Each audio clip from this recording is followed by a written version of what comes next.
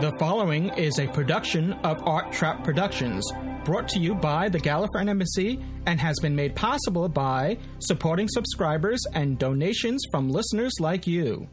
This episode brought to you by Podshock supporting subscribers. Go to arttrap.com/Podshock supporter to become a supporting subscriber. Support the show and get extra content and other bonuses. This episode brought to you by Audible. Get a free audiobook download at audibletrial.com/Podshock. Over 85,000 titles to choose from for your iPod or MP3 player.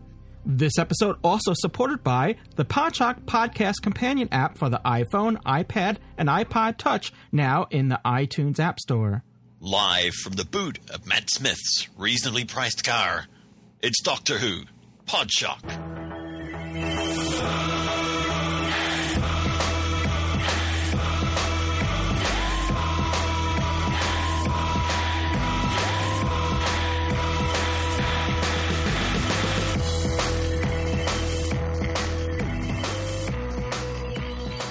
The Gallifreyan Embassy presents Doctor Who, Podshock, episode 271. I'm Ian Bissett, and I'm joined by two wild and crazy guys. Mr. Dave AC. And, hello, everyone. Yeah, he's late as always. And Mr. Louis Trapani. Hey, I should have brushed up on my wild and crazy guys from Saturday Night Live. Well, this is Doctor Who Podshock Live. Yes, live. Two wild and crazy guys. And one barely alive guy. Well, I wasn't going to talk about myself. Drink up, Dave. Drink up. It's a preservative, you know. So we're back on with Doctor Who Podshock, and the same gang has reunited from last episode. We have Dave and Ian here, and it's funny because every time, you know, I think that there's not enough news. I'm like, oh, what are we going to do? There's not enough news, and then we come together and like, oh, there's actually a good portion of news to talk about. Yes, there is. So we're going to get into the news, and I guess now, unless we have anything else that we want to talk about. It's May. It's what's today? The 22nd, 23rd. So yeah, this month is really speeding along quickly. Oh, We've yes. had lots happen. We've had rockets going into space. That's moons going in front of the sun. Scotty Scotty was went on into board. space. Yeah. Yes.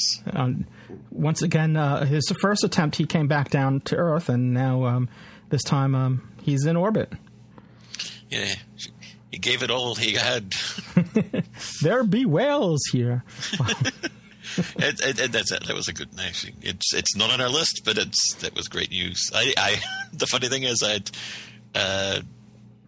told my wife, I'm like, oh, you know, his ashes are up there, right? She says, oh, really? Then I told her that on Sunday. And then so I sent her a message on Tuesday correcting her. I'm like, you know, when I said Scotty was up there, well, I would lied. But now it's the truth. Well, a few years ago they did, you know, he was on, I don't know if it was one of these, it was a rocket. I don't know if it was a SpaceX rocket or not, but it was unfortunately it came down. I think he, you know. Well, that one only went to the edge of the actual atmosphere, I think. It was one of those, basically, I don't think it just got high enough, really. Yeah, so, well, now he's up there, and, well, I'm still chopped on Earth. Yes. So, but that's good, you know. I mean, it's not really Doctor Who related, but I'm sure a lot of Doctor Who fans are also Star Trek fans as well. Yep. Indeed. So you don't have a typing monkey? I don't have a typing monkey. Colton, we have a typing monkey. No, Yeah, You can borrow ours if you want. Yeah. No, I have a typing monkey. Okay, that's fine. It's better behaved than ours there. Squeaks and squawks. Yeah, ours is quite noisy. But anyway, yes, news.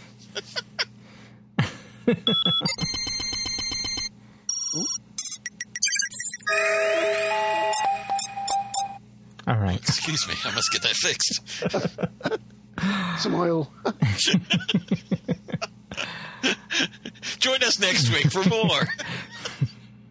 Oh, my. Yeah, I needed that when we did that. Never mind. I'm not going to go there again. Oh, no. No. We're not going there again. We'll keep those. It's all over. Let it go. Sorry. All right, so the news. Let's get to the news. So once again, last week we started with some not last week, but last episode we started with some Stephen Moffat news, and once again we're starting with Stephen Moffat news, and this time it talks about Stephen Moffat is explaining, or is attempting to explain the scheduling behind Doctor Who now, and let's see. Basically, what he says, and this is a quote, because he did an interview with Digital Spy, the website Digital Spy, and he goes on to say, quote, "I don't know. On this occasion, the thinking particularly came from me, actually. I've always been open to anything that shakes the series up. I think that the decision actually came from the BBC." So, again, he's talking about the scheduling of the next series. Okay, so he goes on to say, quote, "I've been well up for anything that we can do to shake up the transmission pattern, the way we deliver it to the audience, and how long we can make the audience wait, simply because that makes Doctor Who an event piece," end quote. I'm sure he said it better than that. Oh, I'm sure he does. I'm horrible at reading other people's words. But what's interesting here is because wasn't the explanation of the split series was because fans, to make it so that fans wouldn't have to wait so long, and now it's sort of flip-flopped, and now it's the reasoning behind the wait is to make fans wait longer and make it an event piece. It just seems like a bit of a flip-flop here. I think it's called rationalisation. They're rationalising the decision. The first one, I think some of it was actually to move us over to more of a winter timetable. Others of it was probably to ease the actual financial burden across. And remember, one of the great things about Doctor Who is they were only ever scheduled, I think, initially for 13 episodes. I mean, I think we can all remember back to when the very first series was going out. And then it was announced almost to Russell T Davies's first hearing. Yeah, that yes, there'll be a Christmas one. No more money, but there'll be a Christmas one. So suddenly they had to do 14 episodes on the money for 13. And that, of course, started this whole companion light, Doctor Light option that they had. Because they had to double up on shooting schedules as well, because they had to shoot 2 episodes, 2 stories, simultaneously. So that's why they had to kind of split the actors up. Yeah, so I think whatever we say or whatever they say, it's probably down to financial decisions, I would think. So I'm not going to read on, but he continues making the comparison to Sherlock, which is another series that he does, which we spoke about, which he produces. Great series. I just finished watching, I guess, the series 2 of that, which is only 3. I mean, it's only 3 episodes, but they're like 90 minutes each. So it's sort of like a movie. Like each episode's a movie. So if you were to split it into 45 minutes, like Doctor Who's episodes, that would equate to 6 episodes a series. Oh, let me read a bit. I like reading a bit. Let me read a bit. Please do. Before you read a bit, Dave, I've got a question. Ooh. When's the Olympics start?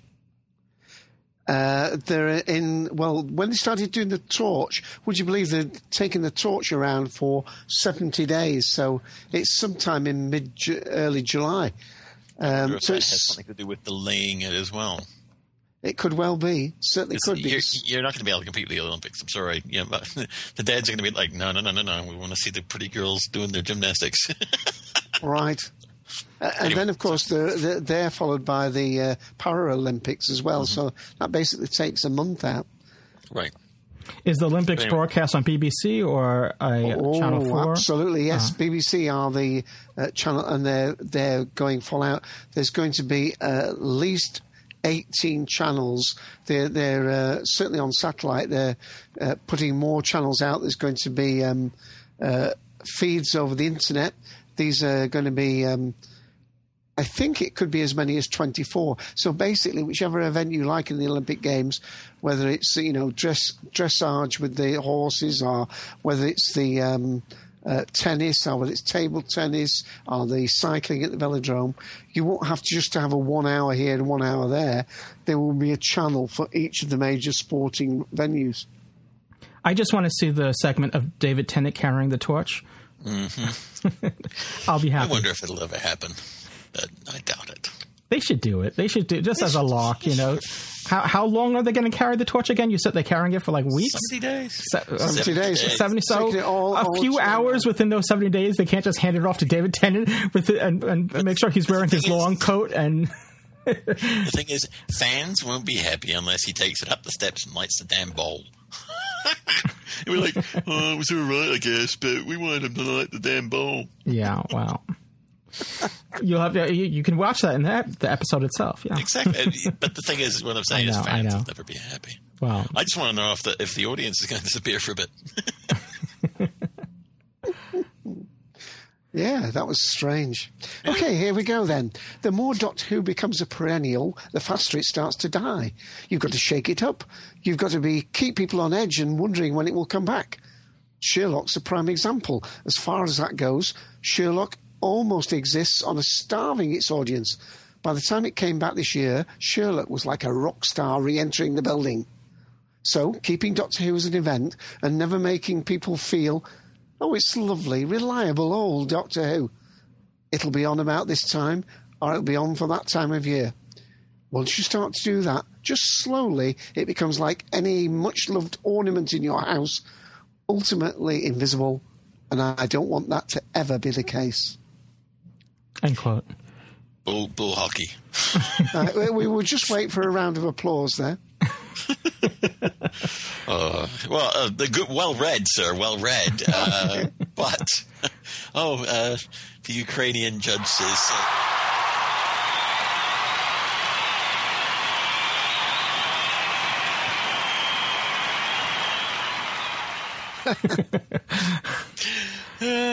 That was the Ukrainian judge. He's an audience unto himself. No, I think that's a load of Codswell up and companions' britches. I mean, he does have a kind of a point, but it's not good to continually mess your audience around, because then what you lead to is people going, "Oh, did you watch Doctor Who? Like, oh, Doctor Who's back on? Yeah, then we're always putting it on at different times, so I never know when it's on." Boom. That's the flip side of this. Yeah. This thing's going on at the BBC, of course, and they're moving stuff around, and I'm sure the Olympics have got quite a lot to do with this year. Well, it's a valid point that you make with the Olympics, because I'm sure that plays into it. Right. The other thing I think is that they wanted to put it on, like I said last show, is when we're getting into fall and winter, when the sun's setting a little earlier. It's a little cooler out. People are more apt to be inside. Let's get that, comfortable show in a comfortable, with people who are in, the frame of mind to want to just sit in front of the TV. That's where you want Doctor Who to be, and that's what Stephen Moffat that's what Russell T Davies always said. He always liked it to be on. There's no point in having Doctor Who on and the sun's blazing outside, and it's lovely. Well, we said it time and time again on Dr. Podshock, the same thing about that it's conducive to for the audience that it's aimed at to be in the fall when it's darker outside, and you're not competing with outside activities, and My son always says, "Oh, you're gonna have the lights off for Doctor Who." Yeah, and if you're going to be, it creates a mood and all that. I think it's beneficial. Yeah. Yep. Though this year it's not going to start as late as we originally thought, because I know when an episode that Graham was on the show, he was calculating that if we knew when the Christmas story was taking place, and Christmas? We would count. Yeah. we were counting episodes backwards from that, and it would put like the first episode around the weekend of November 23rd or something like that. And but now they're showing the first episode at the Edinburgh Television Festival or something like that. in August, at the end of August. So I don't think they're going to make us. There's going to be that big of a gap. I think we'll probably get probably a month later at most is when the series will begin. Yeah, I don't think they can hold it back much more than a month after that. Even though that is a limited screening, of course. Mm-hmm. Think a month is probably about it. Right. So, well, this isn't the only Stephen Moffat news. No, there's more. But wait. There's more. There's more.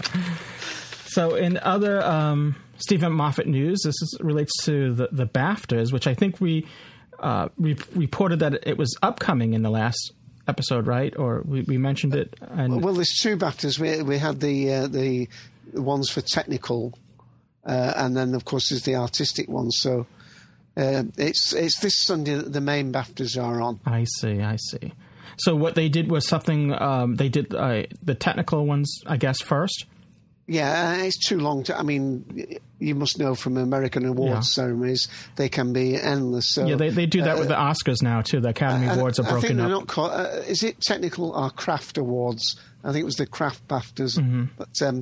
But those have gone ahead. I think they were on the 13th of May, and it's this Sunday coming up, which of course is the 27th, is it? Yeah, I'm not sure that actually whether that's when they will air on the TV, because obviously I'm not sure whether they're shown live or whether they're recorded the night before and then done later. So Stephen Moffat is getting isn't that special award? A special BAFTA award. Yes, he is. And this is for his outstanding creative writing contribution to British television. What-ho? There you go. There you go.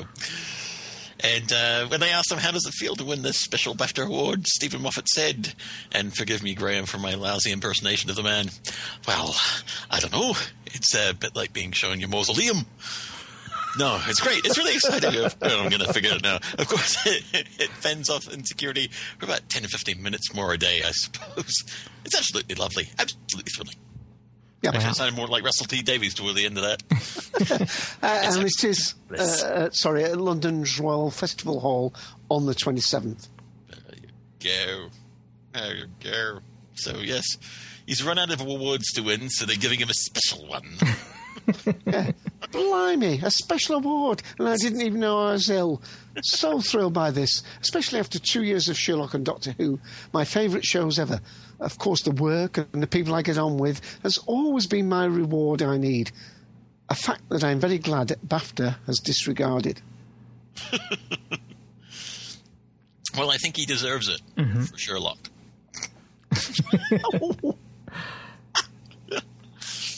I'm not saying anymore. I don't think that kind of worms.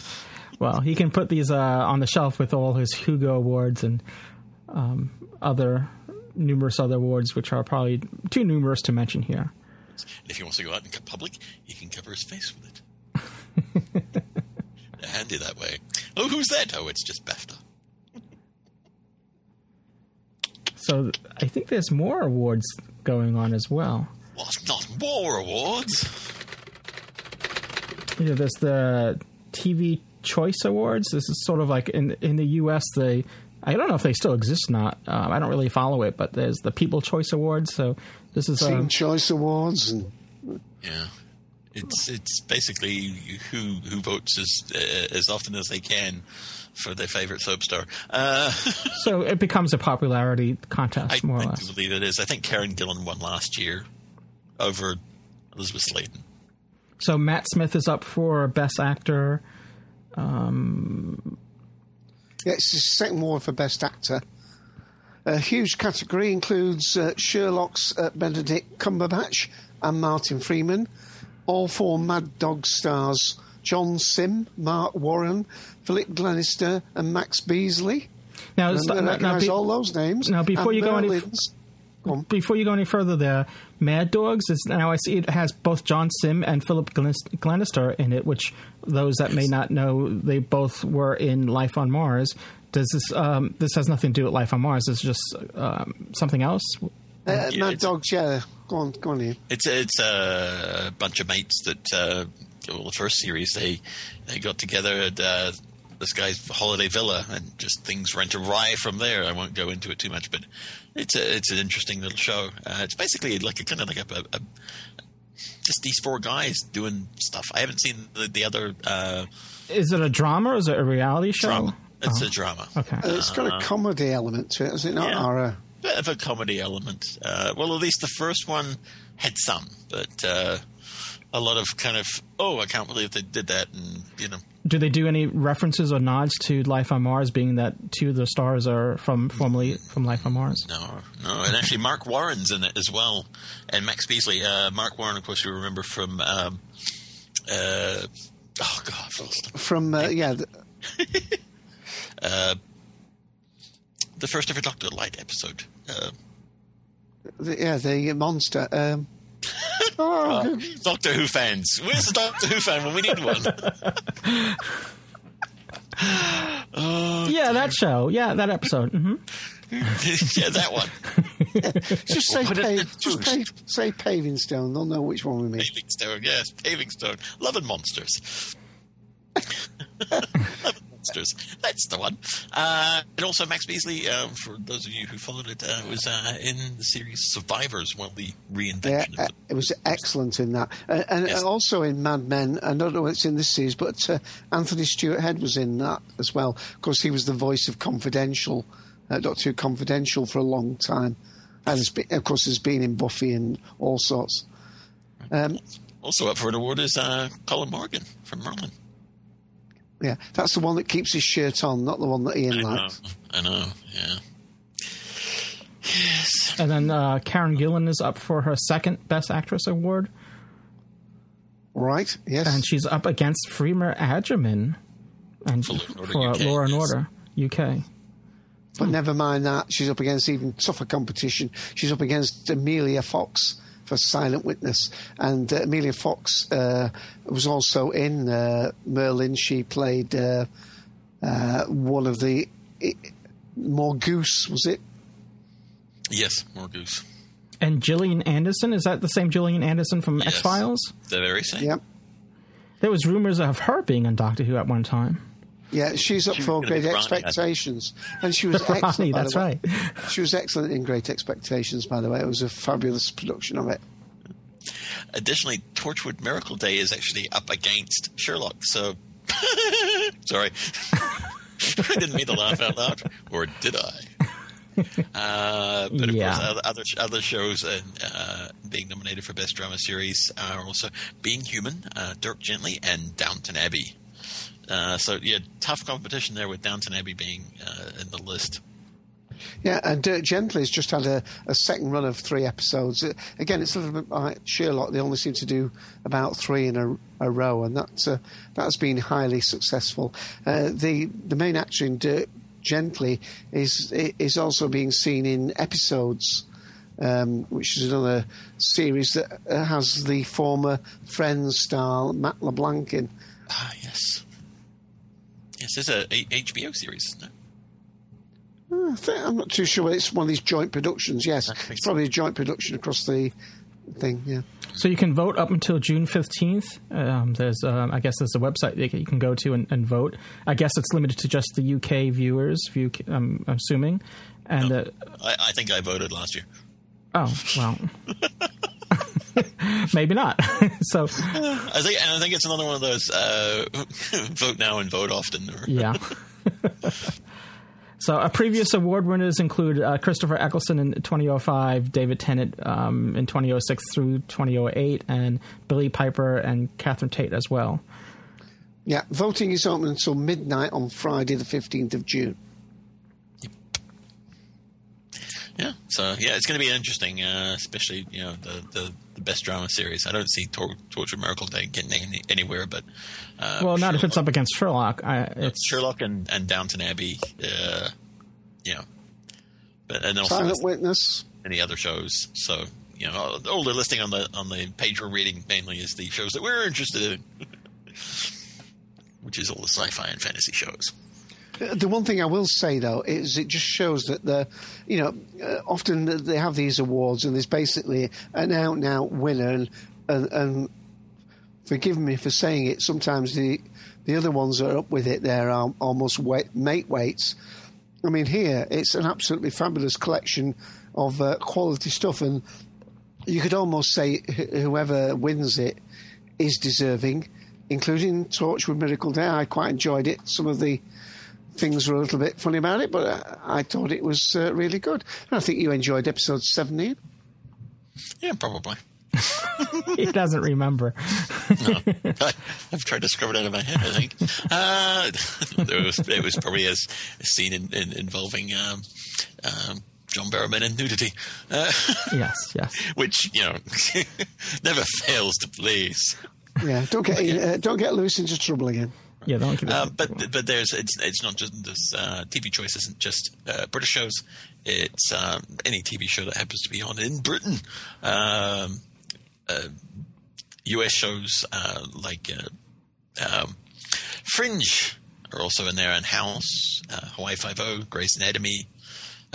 So yeah, it's a whole gamut of different shows. I see. Okay.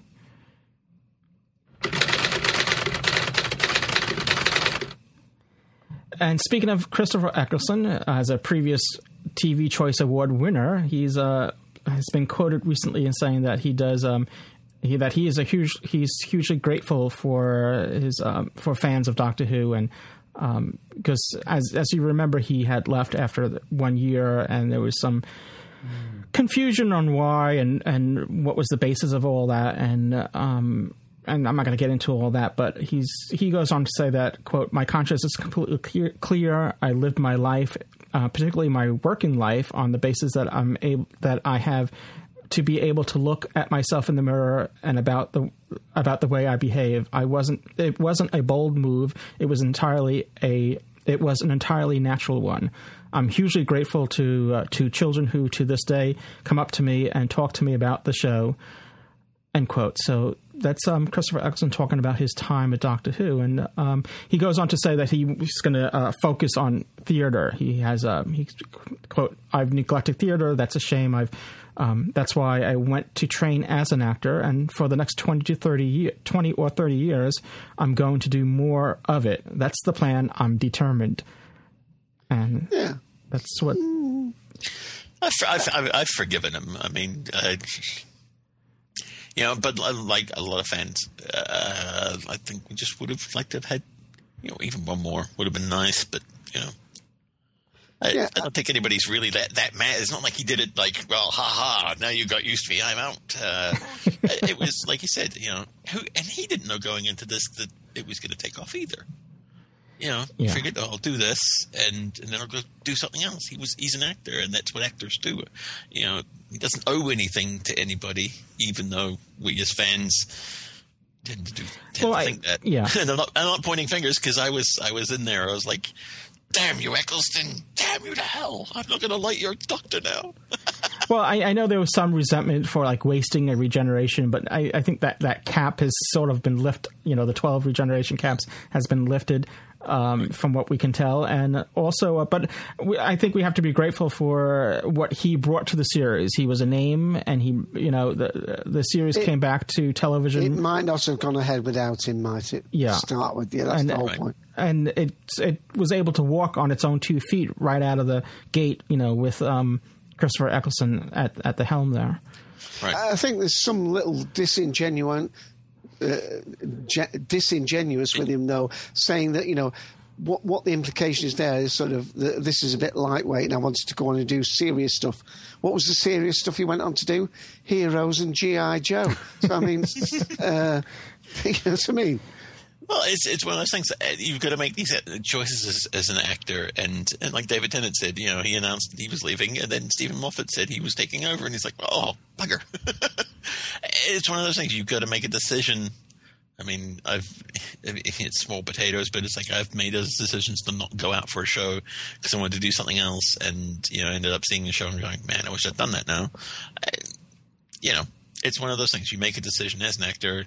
Well, I'm only going to do this, and I'm pretty sure that it was on the cards from the get-go that he said, "I'll do one series," because I doubt. That's what I feel as well. Yeah. And they knew it, and it was just a bit of a mess up in the middle there where it was like, Well, there was some talk about the fact that because they didn't know how successful it was going to be, he was such an expensive star that they couldn't afford to sort of tie him into a 3-year contract anyway, because he would have, it could have been that Doctor Who went 6 episodes and folded, and then they had to pay him for 3 series, so... Right.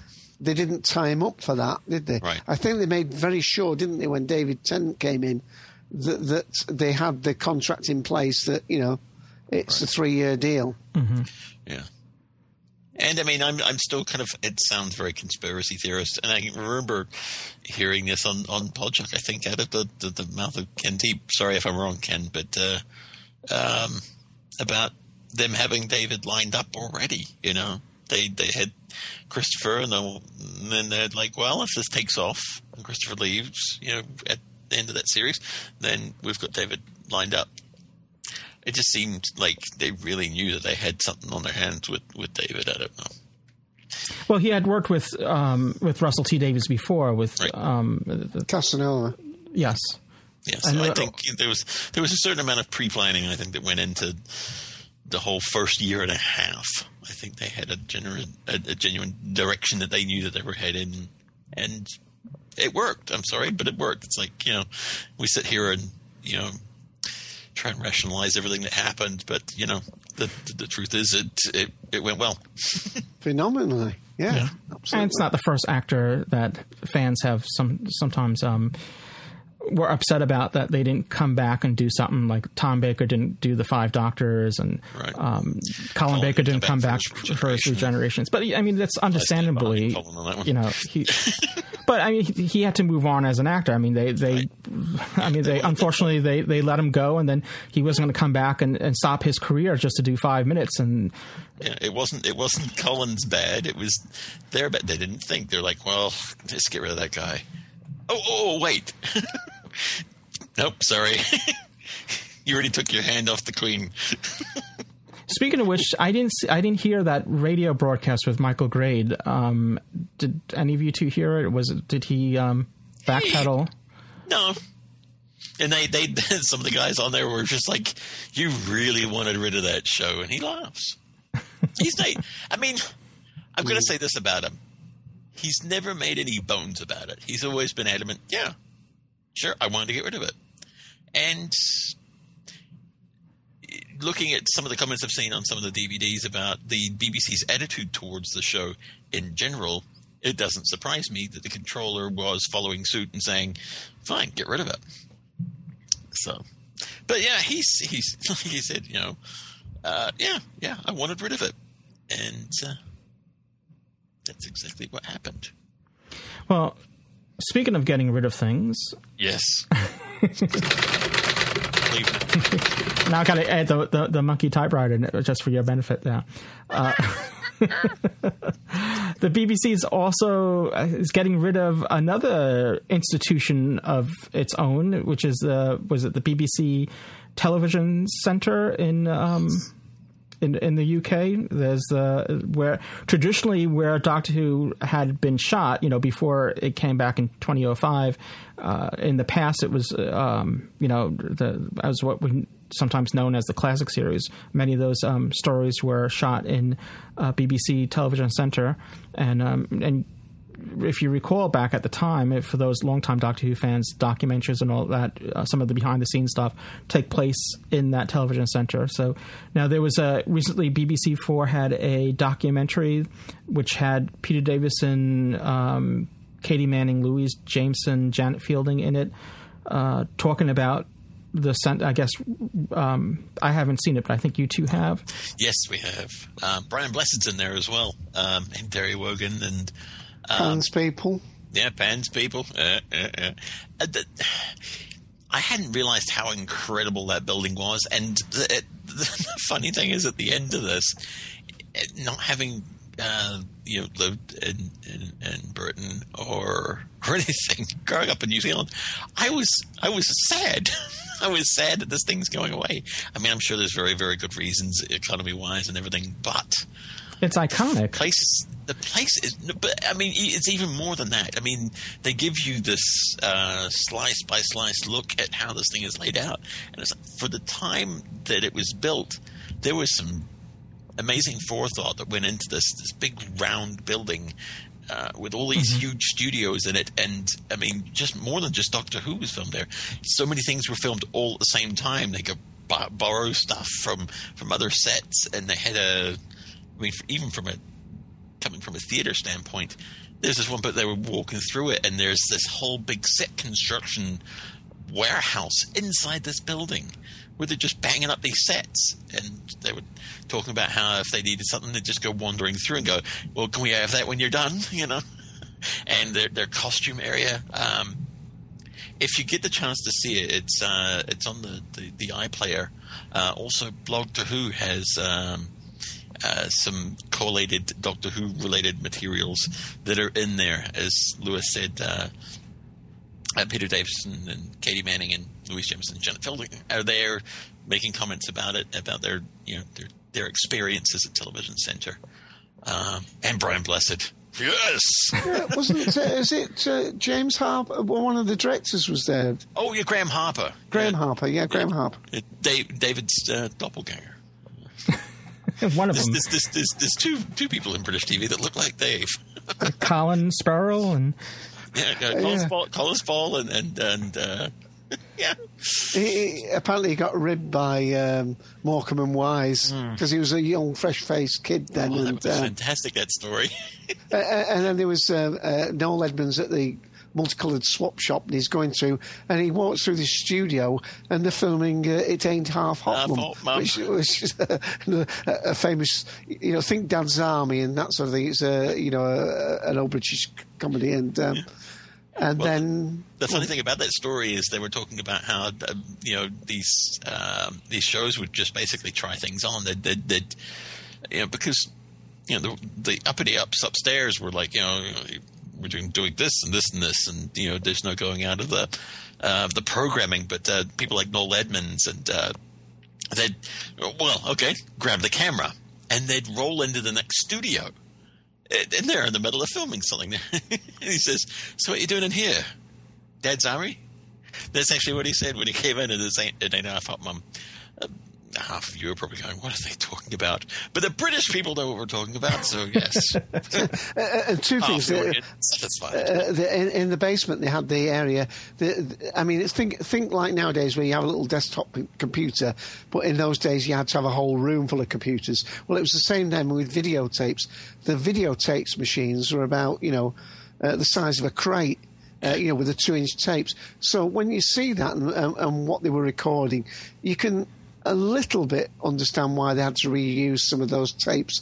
Yeah. Why they chose Doctor Who to wipe, I don't know, but other stuff was lost. But it really was a smashing little homage to the place. They had a chap, a high wire act chap, walking across the building without a safety net. No safety net, no safety harness, nothing. Just right now Bob's going to walk across this thing. Yeah. And David Attenborough was there. He was on it, of course, well known for all his famous. And they're talking about how some of the new music shows when they came in, and they had these bands and stuff, and they were smoking things in dressing rooms. And David Attenborough was like, just keep the doors. Just mind making sure it doesn't waft out the room. The things that they get away with in there, and the people, drunk people, and they talked about one presenter. They basically kept him cooped up in his dressing room and fed him coffee and everything, so he'd be ready to go on the show. But if you get the chance, sort of like me, yeah. If you get the chance to see it, it's a great little thing to watch, even if you're not all that familiar with what Television Centre is. It is an amazing thing to see.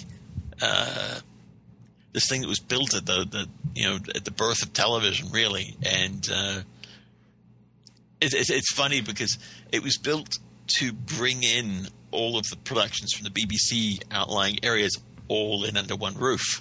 And now what they're doing is they're actually doing the reverse. We've got a lot of productions going on in Cardiff. We've got BBC Manchester. Things are because I guess it's cheaper to run these small operations, these smaller studios in outlying areas, rather than running something in. Well, yeah, and also because Television Centre was built, and absolutely the first thing to be built specifically for doing it, it must be outdated now. And of course, the new centre at Cardiff for high definition and so on must be that much better. And of course, they've got now got the Doctor Who experience going right next door to that. Right. Just out of interest, and it didn't really say. I mean, there were some jokes flung around, but do you know what the final plans are for BBC Television Centre? I don't know. I was going to ask. I don't know myself. Well, the thing is, I would think that the land is the most valuable part of it, being where it's placed. So I've got a feeling that that's the most likely thing, that it will be flattened, unless they've got some sort of preservation order on it. Of course, it could be a Grade 2 listed building now, really, for historical reasons. They should make it a museum or something. Like a television museum would be great. I mean, it's sad because that was always on my list of places to go if, whenever I get to the UK, was to visit Television Centre, and now I'm going to have to cross that off my list. Yeah. Yeah, I'm trying to look up real quickly on here and see if I can see anything. But, yeah, it'd be... I mean, even if they just kept the facade of it, I mean, I wouldn't mind if they made it into, like, apartments or whatever, and kept the outside of it. At least people could drive past and go, that was BBC Centre. Yeah. Speaking of television, there's a Doctor Who... actress that we know as it's not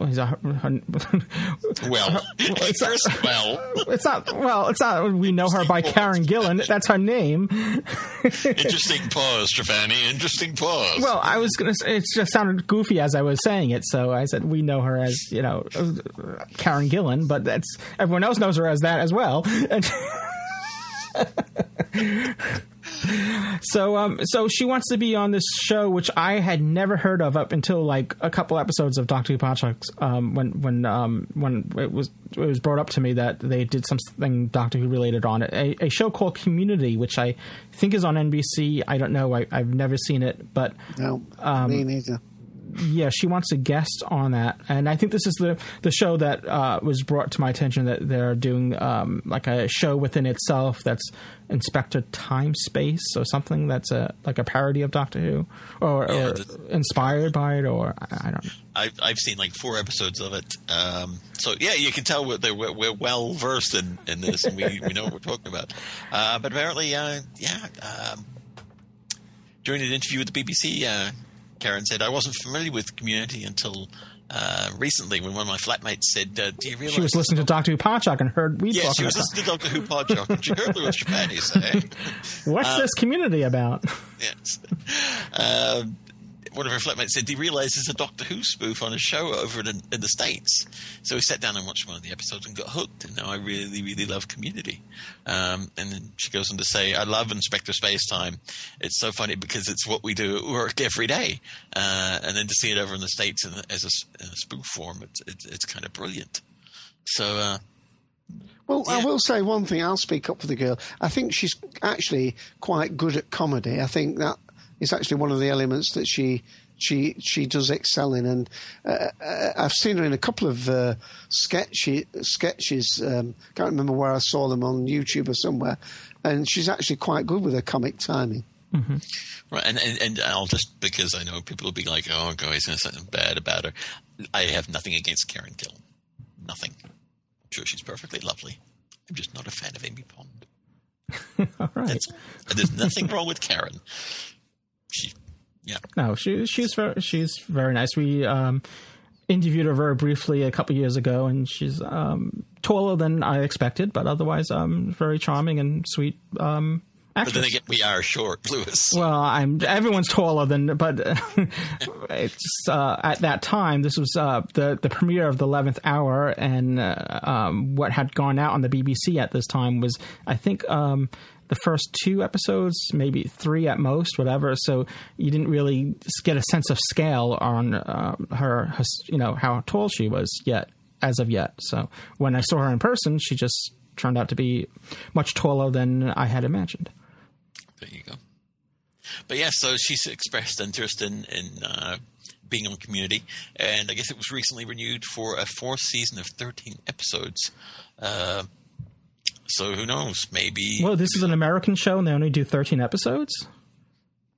No, I'm kind of surprised. Maybe that's the norm. I'm disclaimer here. I don't watch especially a lot of primetime mainstream television. I just don't watch it, so I don't know what the norm is anymore.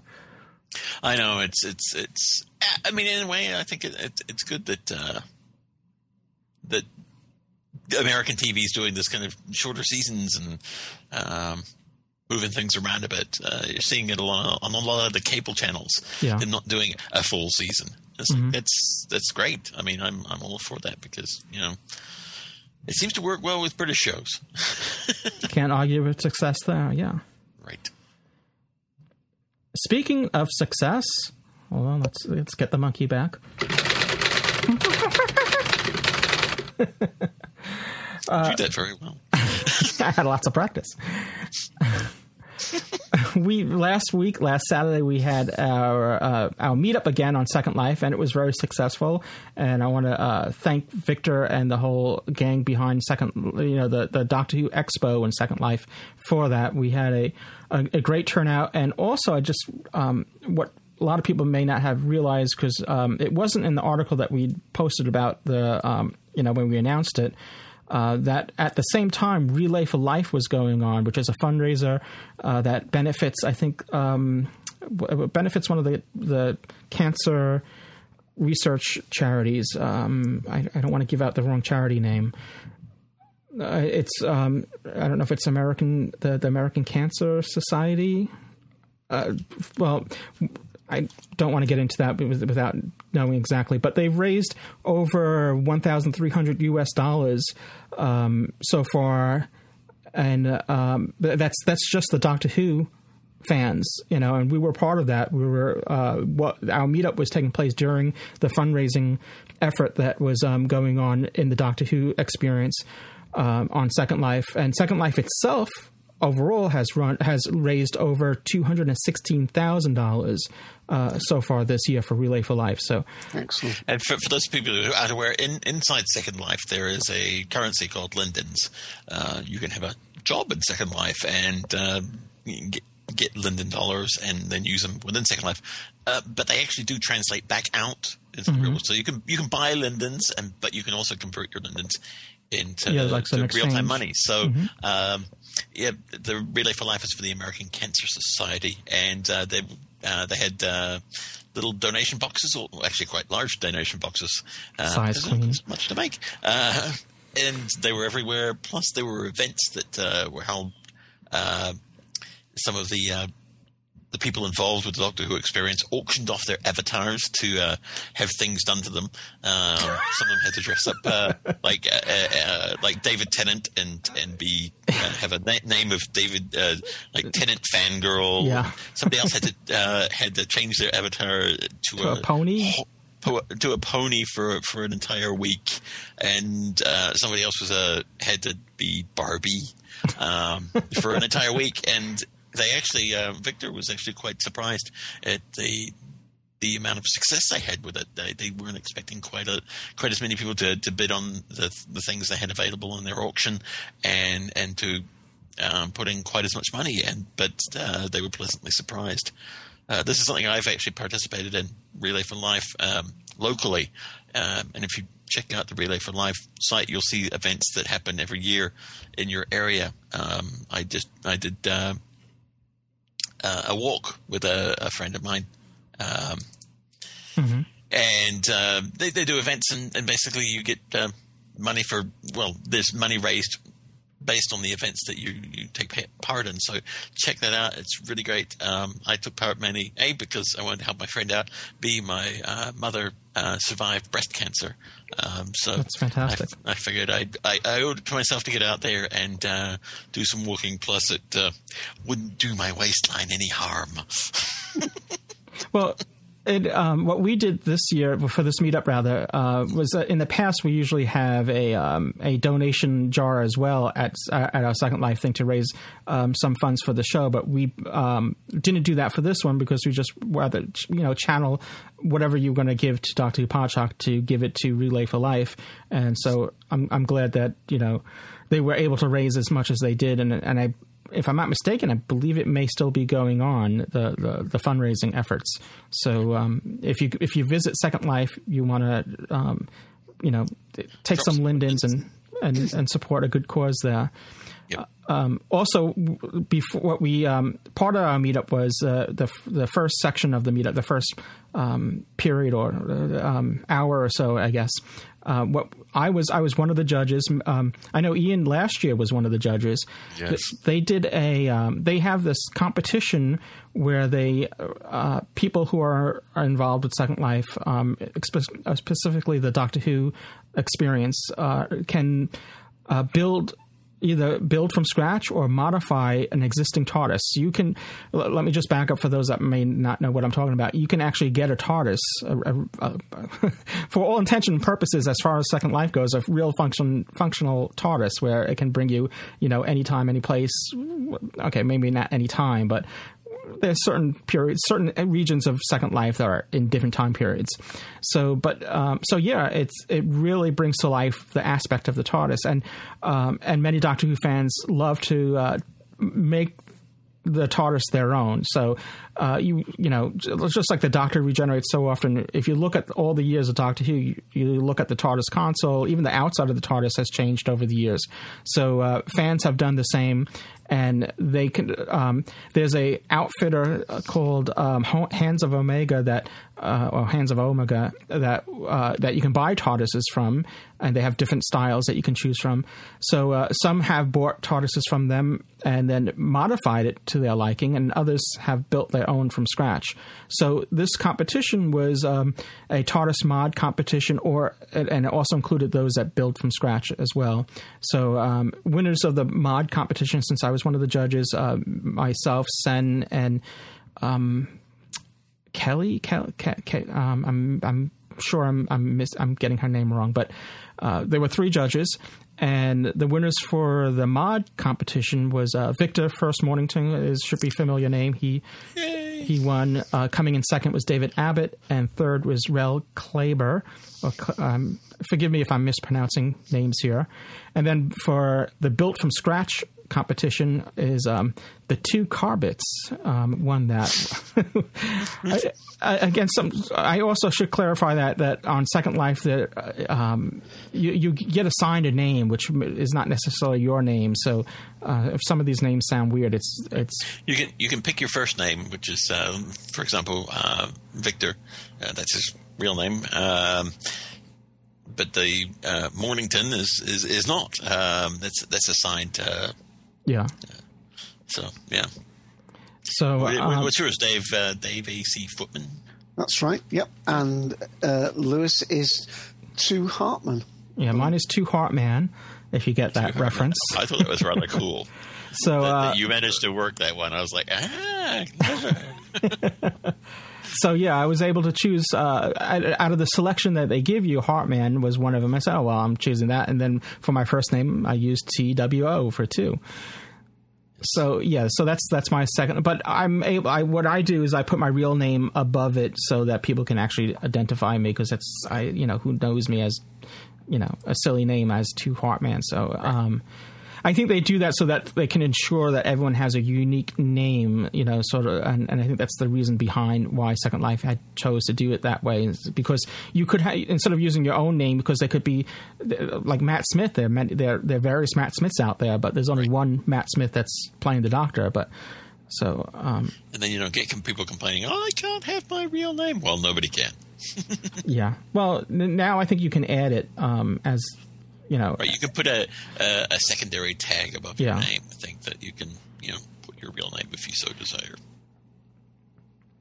So, but on the news front, with speaking of Second Life and the Doctor Who Expo, where we always had our meetups, except for the first couple, which dates back to 2006. It's going to be 6 years this November since our first meetup on Second Life. So I remember the first one too. It was in what was it, New Babbage? Yeah. In a different area, I think it was. It was a completely different area. Right. But then the next one was we moved to Katrina. Yes, which is where it wasn't called the Doctor Who exhibition. There was the Doctor Who Expo or Experience. Experience. But because of the Doctor Who Experience, of course, it's now opening up in Cardiff coming soon. Yeah, so there's not to be confused with the First Life Expo. so that the First Life and Second Life don't get confused there. So. Right. But now, yes, as Lewis was about to say, but I rudely interrupted. No, go ahead. I don't mean to monopolize. It's moving again. It's moving in a moment too soon. So basically, what does this mean? Everything will most probably I have not been in since they moved, because they just moved in the last day or two. Yeah. I'm assuming everything will look the same. What happened is the people who owned Katrina decided to get out of the landowning business, and so I believe somebody else is probably owning Katrina. What they decided to do was to rent land in a new region. We believe it is pronounced Utopia. It is EUTOPIA. If you are a member of the Doctor Who Expo, when you log in to Second Life next, there will be a message from Victor, and there will be a link there for you to follow so you can find the new location. Yeah. But again, if you just look up Doctor Who Expo in the search on Second Life, you can find the location there. So everything should look relatively the same, but just in a new spot. What we'll do is on our site, gallifreyanembassy.org or podshock.net, we'll put a link to the new location. It just means a new if you think of it in terms of like a website, if you make that analogy, it's like a new URL, so that you need to point to get to the Doctor Who experience, Doctor Who Expo. So that's basically this. I'm assuming everything else is going to be identical. If you go to the old location, it's just not going to be there anymore. So, or it's just like a caravan. It's just a different caravan park now. But speaking of locations, though, I should make a note that our next meetup, which will be in August, won't be in the Doctor Who exhibition. It's going to be in David Lewis, who does the TARDIS newsroom, has he has some land in Doctor Who as well. And I believe it's called land. He has some land in Second Life as well, and I believe it's called the Land of Doctor Who, or is it Who Island? I always get them mixed up. The Who Island I know is where we go for the. That's So that's Trist. That's someone else. So it's. Watch this space. Watch this space. We'll tell you where to go. I think it's the Land of Doctor Who, but I could be mistaken. Well, we'll have the announcement as August approaches, and please don't let. Not that I don't want the Second Life to come, but I just don't want time goes by so quickly as it is. So yes. I don't want to rush August so soon. We're just at the tail end of May already. Alrighty. All right. So yes, join us next time at Second Life, and watch this space, as I said before, of where to go and what to do and how to do it. My typing's improved. Well, speaking of watching this space, hopefully this podcast will get out before Monday, because on next Monday, as we're recording this on Wednesday night, the 23rd, but next Monday, which is Memorial Day in the States, it's on BBC America on 8:30. There's Top Gear, which is a car enthusiast type of show that has various well-known TV actors appearing on it, and upcoming is someone named Matt Smith, which may ring a bell. Yeah. For those of you who don't know Top Gear, I guess you could say it's a car enthusiast show. It's three guys tooling around in cars, and they're funny as heck. And they have a guest star spot, which is star in a reasonably priced car, which they get a star, usually a British star, sometimes an American star, and they send him around the track in just an average everyday car. And they have a nice board that has their name and the time they made it around the track, and so they have that up there, and you can see who's fastest around the track. And the stars are usually like, well, I want to make sure I beat this person. There's the car's changed over the years, but the track has one corner towards the end called Gambon Corner. It's named after Michael Gambon, who went round that corner on two wheels. Michael Gambon, if you don't know who he is. He was in the Christmas special. Yes, and also in Harry Potter. I just know him from the Christmas special, but yeah. Just ignore the trepanney in the corner. Yes, so it's a great show. It's a lot of fun, and tune in to see Matt Smith. Well, they also do an interview portion as well. He has just a small clip of that. On to Doctor Who, which is, I'm sure, where everybody wants to go. The longest-running sci-fi series in the world, isn't it? That's correct. Is it 50 years now, or next? 50 years on I think it's November 23rd or 24th, 2013. 50 years, and you're the youngest Doctor ever, aren't you? I am the youngest carnation. I'm in the Guinness Book of Records, which as a child I was like, yes! The youngest Doctor Who? Yeah. It's better than seeing how many beans you can put up your nose. It bloody... Because one of the things that fascinates me is now children... I mean, when I was growing up and Doctor Who had the Daleks on, I would say, oh, it's a thing with a sink plunger! And I was terrified. But now, I mean, even my youngest plays, Call of Duty and plays the Nazi zombies with dogs that explode. Yeah. And so is it quite difficult to try and think of something that will scare a child who has just finished shooting an alien in the face on a PlayStation? Well, no, because... yes, perhaps, but Doctor Who isn't scary in the way that there is blood and guts and people getting blown up. And actually, how scary is that? I think scary is in tension and in... Which is why I think the angels are very scary, because when you if you're not looking at them, they go... Yeah, that is quite scary. What's that grinning doll one called? Which ones? It looks a bit like Richard Hammond. There were some dolls in this one, and they walk. They're the peg dolls, or there's the scarecrows, which was a 10th episode. No, and then but Cybermen aren't scary. Yes, but they are not scary. Somebody said they aren't, because they only work. It's like they're here, right, and you're there, and then they come at you like this, and they're slow. I know. You could just walk away. Oh, there's a Cyberman there. I'm just going to stroll over here. Never apply logic to Who, because this is us. Top Gear, all new, next Monday at 8:30 on BBC America. Never apply logic to Doctor Who. Do we have to chastise Matt Smith for going the 23rd or 24th? Yeah, well, he'll learn quickly next year. Ah, dear. Yes, slap on the wrist. I'm sure. I mean, it's done live, so.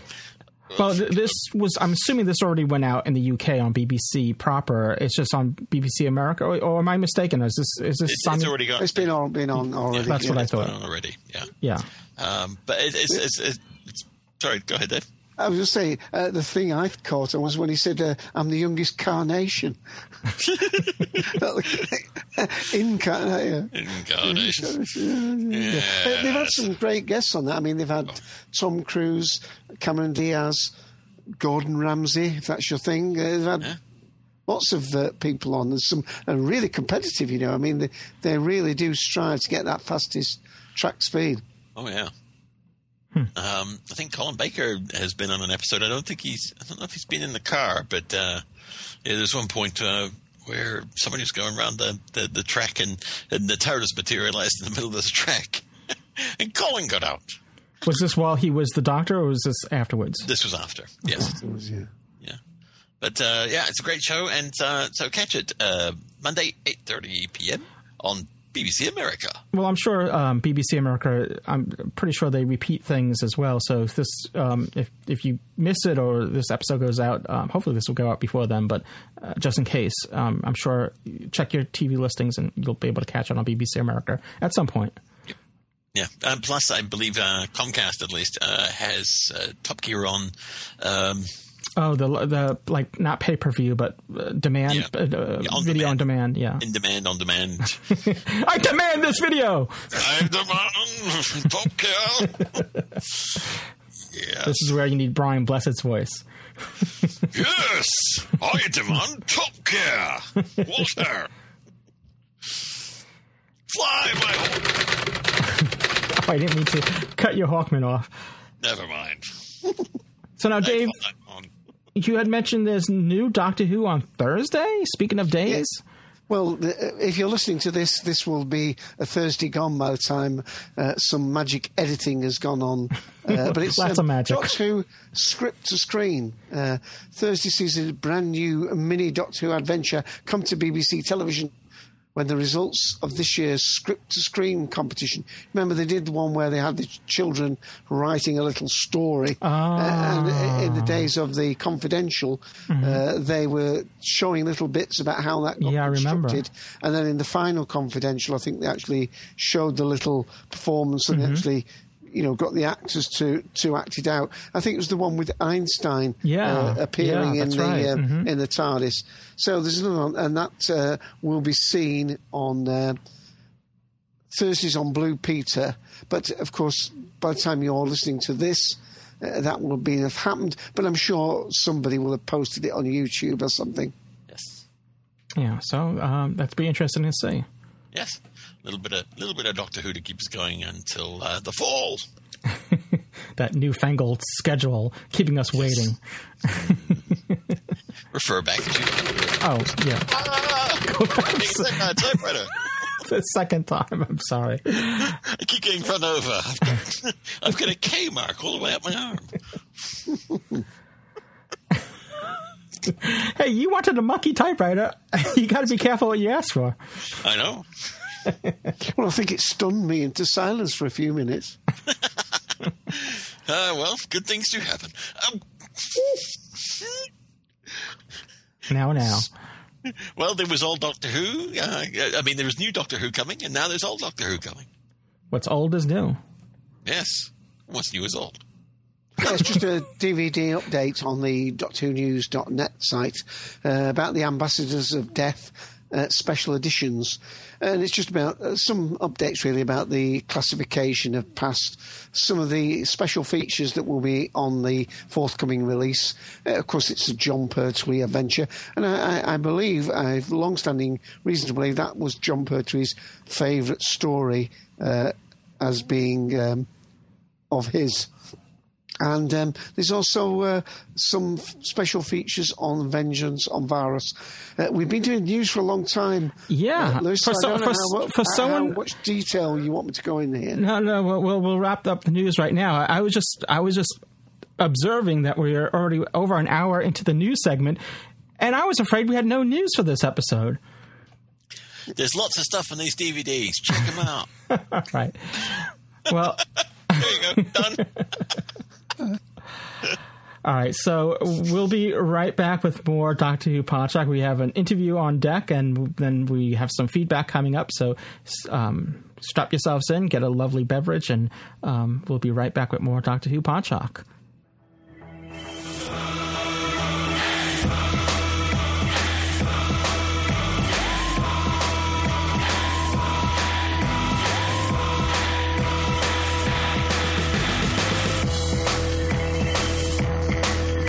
Hi, this is Graham Harper, and you're listening to Doctor Who Podshock.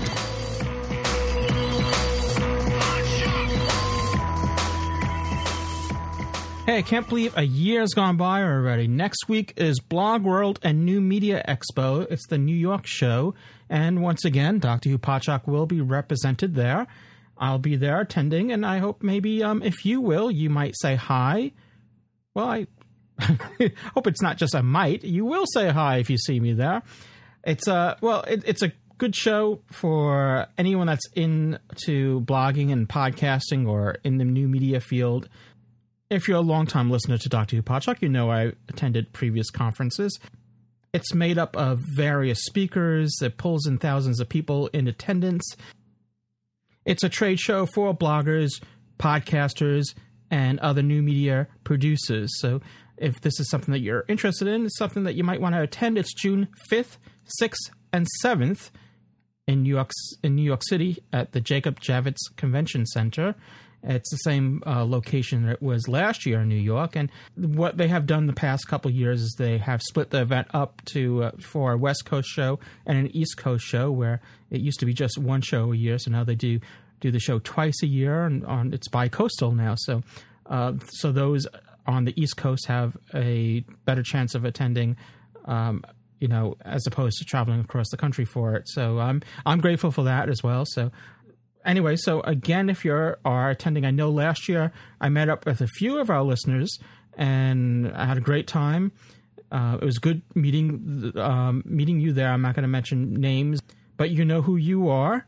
I've already been in touch with a couple of you that are attending, so I know a few of you will be there. So again, if you do see me, maybe one of the days I'll have my Dr. Who Podshock shirt on, so maybe you can spot me in the crowd there.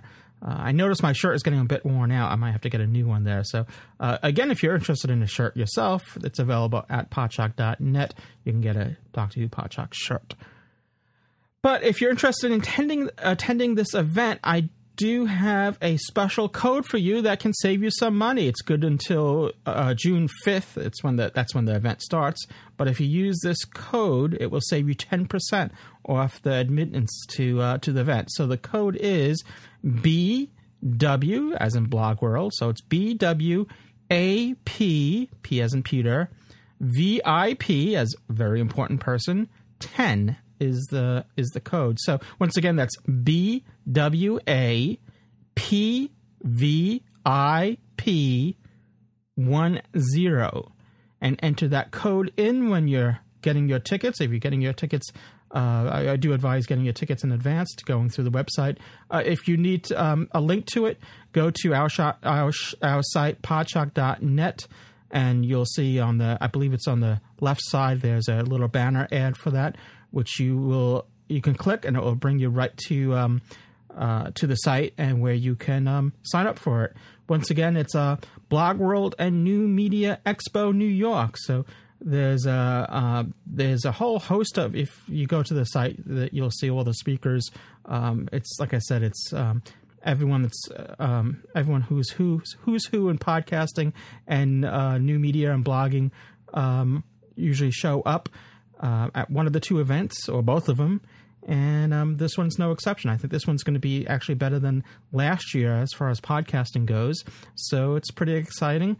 And again, if you're there, say hi. And if you're a longtime listener to Dr. Who Podshock, you know that Audible is the premier provider of digital audiobooks. They were there last year at Blog World New Media Expo, and I'm not sure, but they may be there again this year.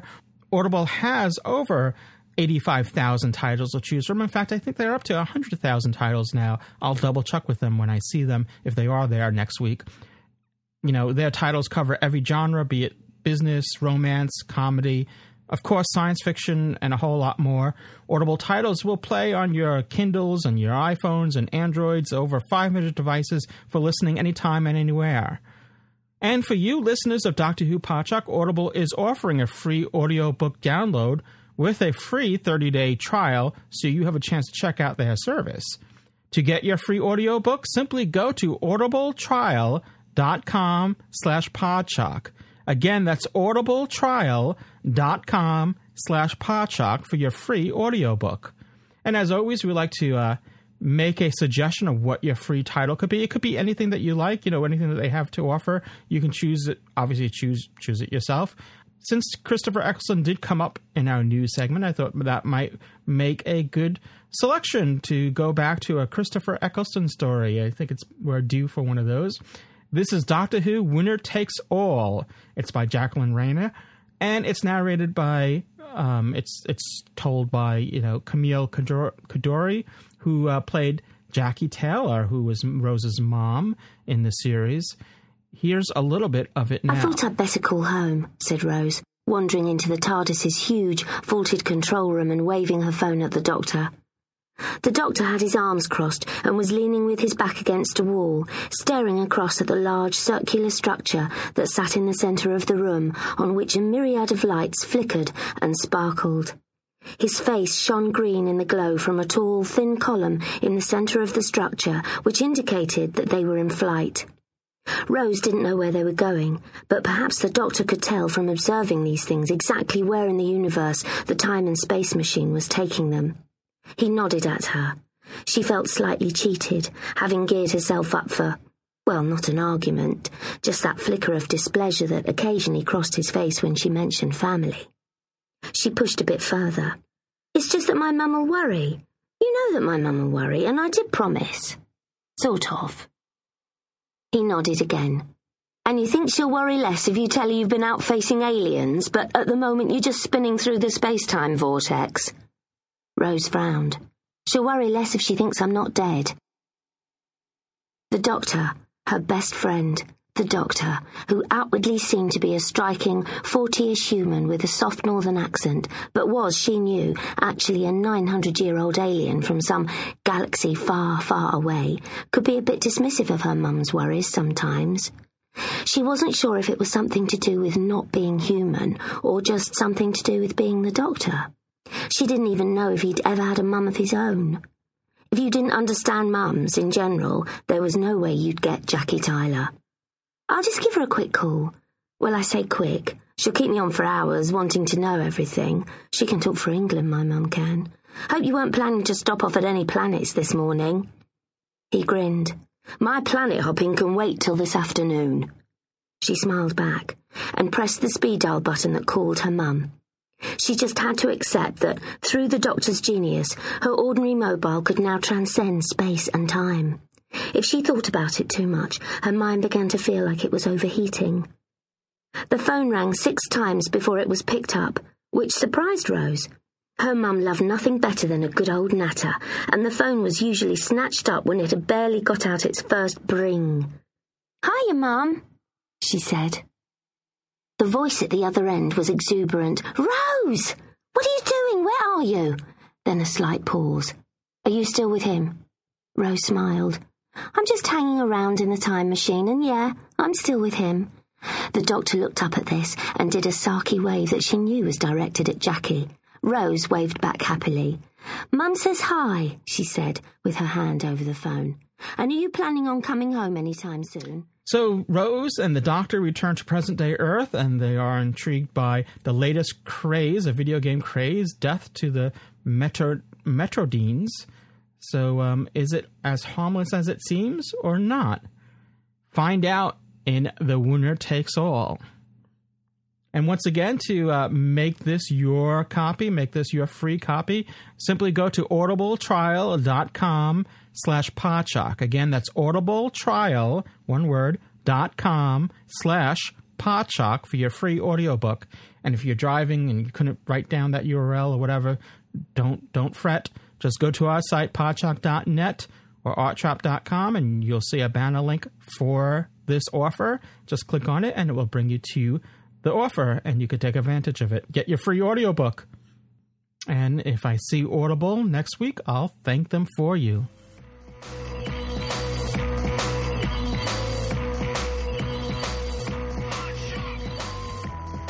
And we're back with Dr. Who Podshock, and we have on deck with us, as we said before, we announced this last episode, we have an interview that both Dave and Ian had conducted with Mr. John Prettle, and he had written he has written a book about Doctor Who, the continuity guide, not the disc. That's that's what's his face did that. Paul Cornell did the discontinuity guide, but this is the do you know offhand the name of the book? I believe it's called Time Link. And there are 2 of them. There's actually 2. There's 2 volumes, Time Link 1 and 2. But this is you guys spoke to him about Doctor Who TV. Well, you tell me what you spoke to him about. I'll tell you. How about we tell you?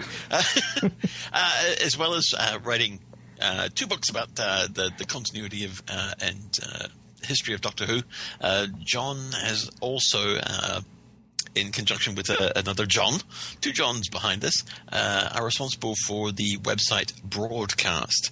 It's BROADWCAST.org, which is a history of the screening of the classic series of Doctor Who. And I've known John. He's a fellow New Zealander, a fellow Kiwi, and we caught up with him to ask him all about the website and what his intentions are for it, and how you at home can help him out in completing all of their data. So, without any further ado, back to you, Lewis. And here's the interview. We are joined by a very special guest. Probably more special to me than a lot of you. Yes, I'll claim ownership to that. Joining us today is Mr. John Preddle. He's been on Mastermind in New Zealand. He's written books. He's got a website, which we'll be getting to in a moment. But coming up in fandom in New Zealand, John was the closest thing, I guess, to a Doctor Who celebrity that you'd find in New Zealand. He knew more than anybody else. He had a car with a TARDIS license plate, which just really kind of skyrockets you to stardom in New Zealand in fandom. He regular contributor to TSV, Time Space Visualizer, and friend to Mr. Paul Scoons, who we've interviewed previously on the show. How was that for an introduction, John? It's pretty good. Now and accurate.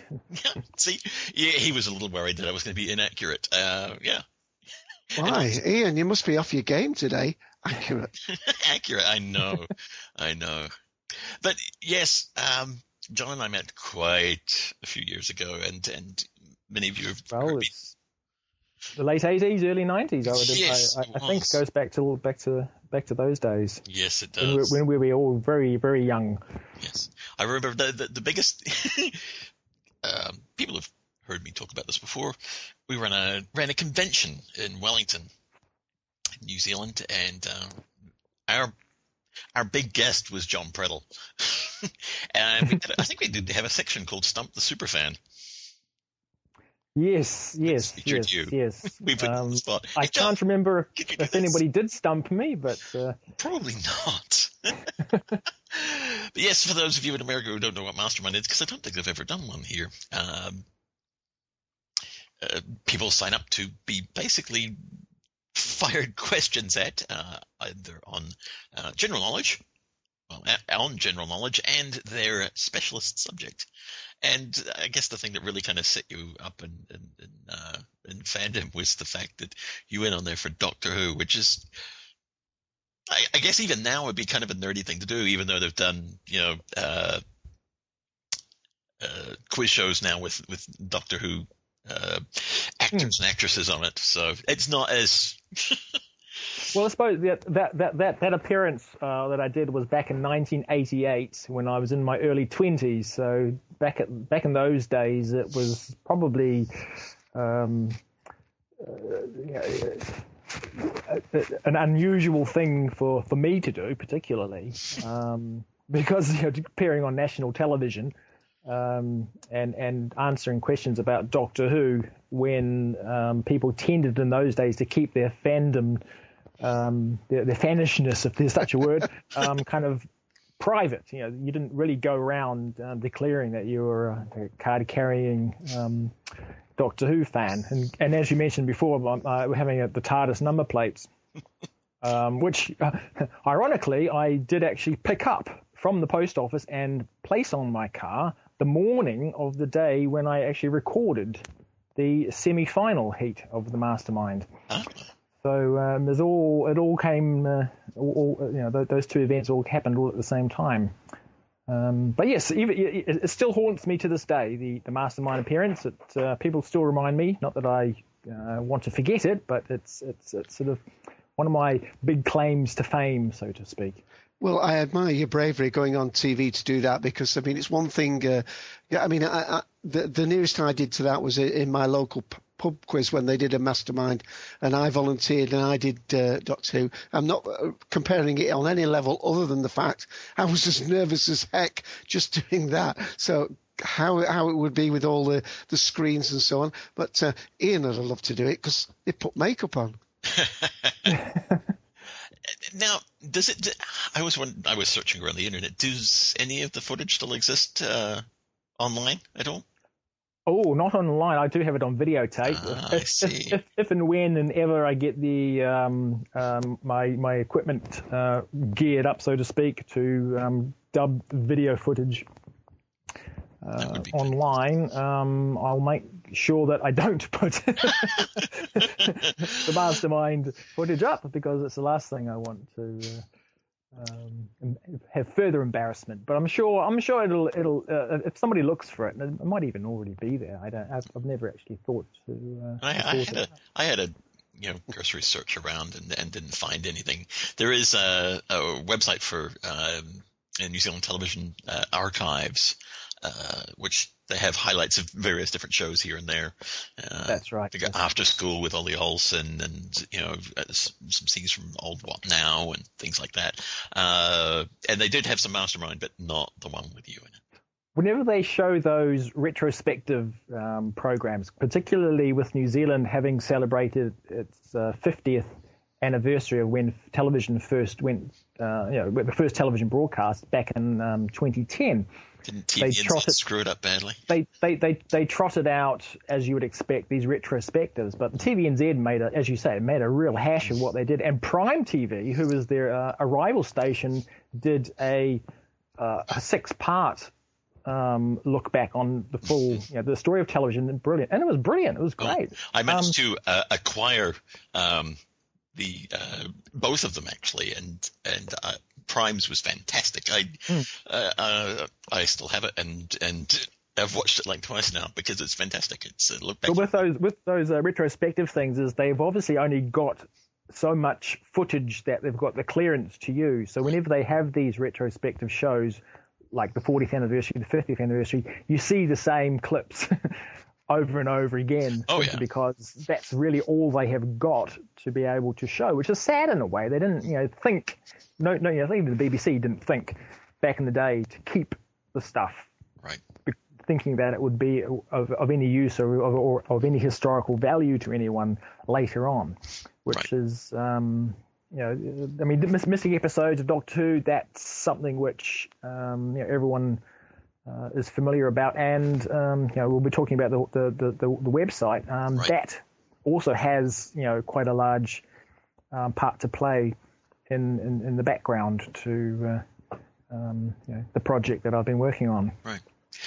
So briefly before we get to that, if you could explain your history with Doctor Who, as far as like when your first memories of watching it, and then the time you remember basically knowing, because I've talked a bit about this with Paul Scoons about the moment I guess I realized that I wasn't just somebody who watched Doctor Who, that I was a fan.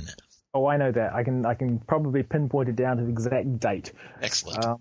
But I was born in 1964, so by the time Doctor Who started screening on New Zealand television, it was we were about 2, 3, or 4 years behind the UK screening. So by the time that I was 6 years old, the Patrick Troughton episodes were on. So I have very vague memories of the William Hartnell stories. I have very, very clear memory of watching the first regeneration scene. I remember that very, very vividly. But I have no recollection of the Cybermen whatsoever. But the scene where the Doctor falls on the ground and Hartnell changes into Troughton, I have very, very clear memories of that.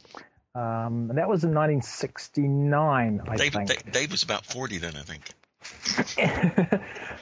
So I grew up with watching the Patrick Troughton stories, or most of them are now long since gone.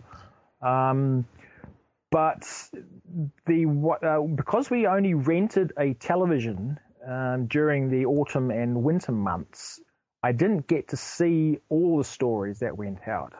The ones I do remember seeing, however, were the ones that aired sort of between June to September of each year. So I was lucky to see things like Evil of the Daleks and the Tomb of the Cybermen and the Web of Fear and the Wheel in Space. So I was definitely a casual viewer, although it did scare the willies out of me at the time. Being a 6-year-old, Cybermen and Yeti were, true behind the sofa stuff. Although in my case it was behind the door, looking through the crack in the door.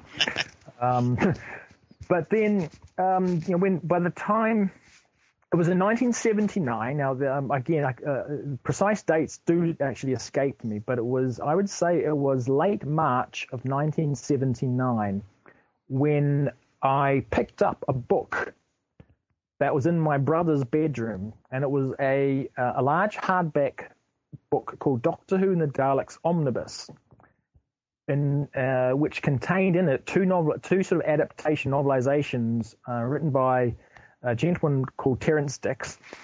And I read this book just because I had nothing better to do that weekend. And after reading this book, I thought, oh, I really enjoyed that. I've seen these books in the bookshops.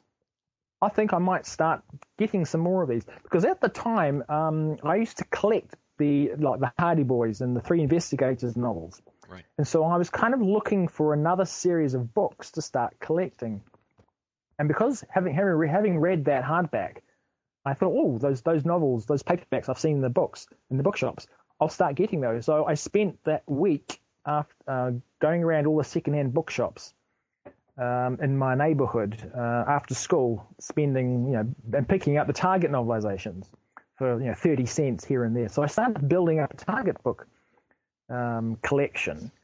And about a month or so later, the Tom Baker story started screening again on Saturday afternoons.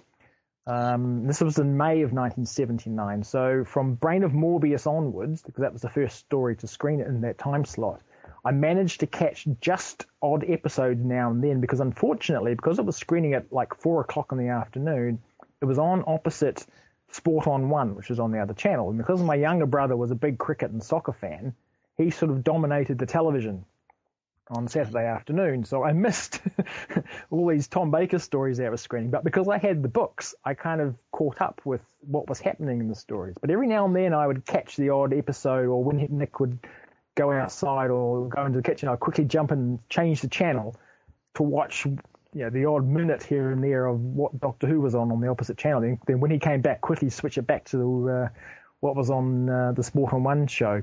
But then TVNZ changed the time slot to Doctor Who from Saturday afternoons till 6 o'clock on Monday evenings. And by that point, I could actually get to see every single story as it went out. Right. And so I would say at that point, so we're talking early to mid 1979, which is when I started becoming what you could call a Doctor Who fan. I was getting the novels, I was watching it regularly on TV. A few years later, I picked up a copy of The Making of Doctor Who, which had all the episode titles and stories in it. I had no idea at the time when I was buying the books which order they went in or how many stories there were.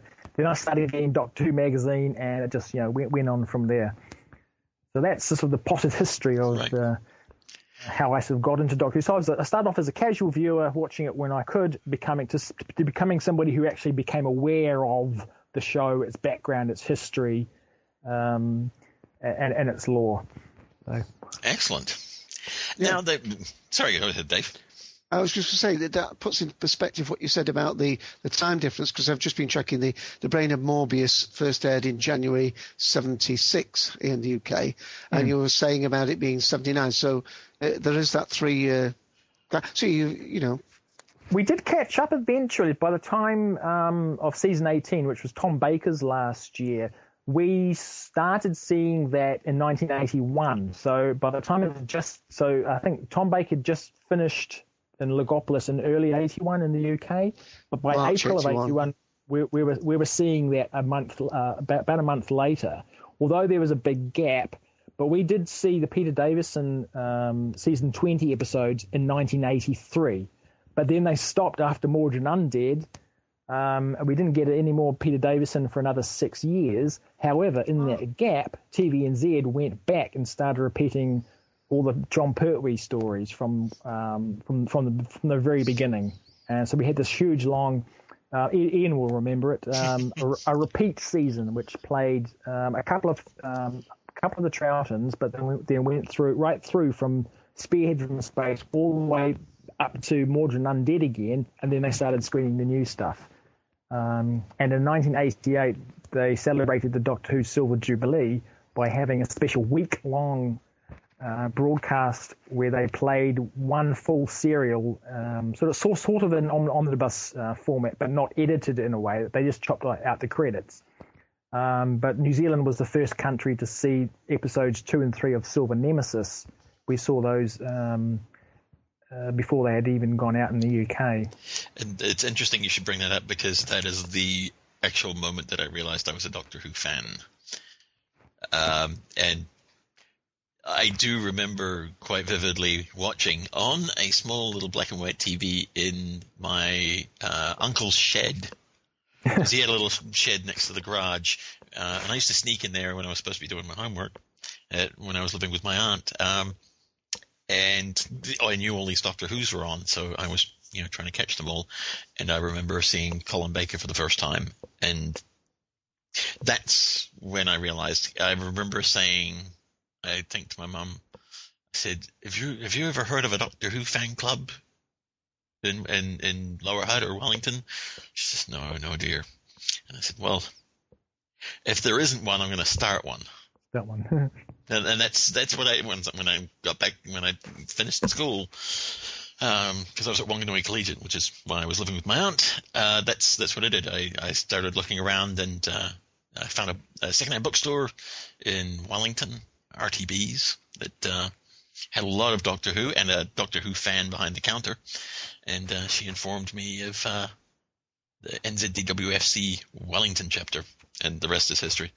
And the rest I've also talked about on other podcasts. We're here to talk about John. Now, as we can tell, you're quite familiar with it when everything was on. And I have a sneaking suspicion Dave did some research on a site we're about to talk about, Broadcast. Good segue. Yes, I know. It's very good. It's funny because the knowing, and as Doctor Who fans tend to do, we make lots of lists of things. It seems to be part of the gene is to make lists. I would hazard that your knowledge of Doctor Who is a little more encyclopedic than most of ours, but I think we all know that. I wouldn't want to put it too much to the test now. As you get older, you kind of. Well, yeah, we can tell from Dave. I mean, he memory he doesn't has quite. the name of the show, don't you, Dave? Yeah, I've got two claims to fame, John. I've seen every Doctor Who story, not every episode, but every story, because I was 17 when Doctor Who started on the TV, and I've forgotten. The second claim to fame, I've forgotten most of it. So, right. I mean, I've always known you as, the master fan in New Zealand, with this broad knowledge of all things Doctor Who. And so when I heard about Broadcast, mainly from Benjamin Elliott, actually, but we'll talk about him in a moment, I'm sure, it didn't really surprise me. It did not really surprise me. Tell me about how the idea came about. I mean, did you just I know what we need? Well, okay. I'll run through a sort of a potted history of how it sort of the germ of the idea came about and how it got to where it is. So interrupt me if you think I'm rambling, but I'll try and do this in a chronological order, because chronological order is kind of what Broadcast is all about. So it's sort of the mindset that I'm in at the moment, but. Going back to my earlier comment about making lists, and also being able to pinpoint when the Doctor Who episode screened in New Zealand, it's sort of all part of the same way my brain works, in terms of having made lots of lists of things, and I can date it back to around 83, 84, because I'd finished high school by that point. And for some strange reason, I don't know what triggered it, But I decided to spend my evenings and also my lunch hour when I was working in Auckland to go to the public library where they had a complete set of the New Zealand Listener. The New Zealand Listener is the sort of like the equivalent of the Radio Times. It was a magazine, but it also had the television listings in it. And I thought I'd go through these listings and make notes of all the TV shows that I used to watch as a child. And one of the things, because I was a Doctor Who fan at that point, because I'm talking 83, 84, so I've been a Doctor Who fan for at least about 4 or 5 years by that point. And so going through the listeners, I started making notes of when episodes of Doctor Who screened. And one of the things that surprised me at the time was just how many episodes and stories we never got here in New Zealand. We got the majority of the Hartnells and the majority of the Troutons, but there was a huge chunk of Pertwees we never ever got. And after making these notes, I sort of, whenever you do research of this nature, you kind of think, well, what am I going to do with it all? I've got all these handwritten notes. This is 84. This is pre-computer, pre-PC days, so you didn't have the luxury of being able to store it on a hard drive. It was all paper based. And eventually, after accumulating all this data, and then the repeats, the screening, I sort of filed it away. And then around 1987, I got together with a friend, Murray Jackson, and we decided that we would create our own Doctor Who fanzine. So we came up with Time Warp. And I thought one of the things I thought we would do for the very, very first issue of this fanzine was to publish these listings, the air dates.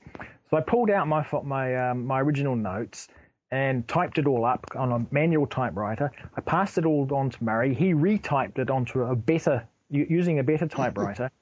But the problem with that was that in the translation from my handwritten notes to my typewriter, from my typewriter to his typewriter, a few little errors and transposed dates and figures occurred. So when we finally published this fanzine in early '87, it wasn't 100% accurate. But later on that same year, '87, that's when I first met with Paul Scoons. He was a friend of a mutual friend of mine, of Murray's.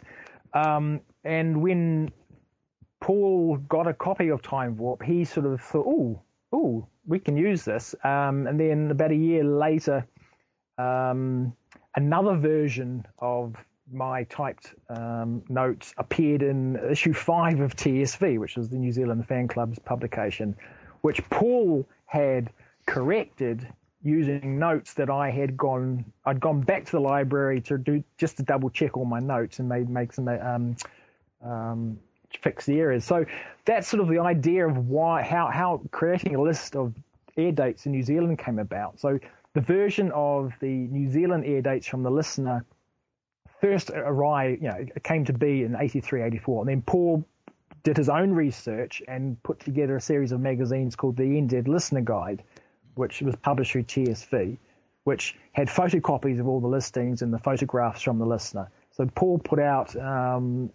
3 volumes of that, plus 3 further updated volumes of the original volume. So there were 6 or 5 in total, which became sort of like the Bible, the Gospel, the best research that anybody could do on New Zealand listings. Right. And that was pretty much it for the 80s. But then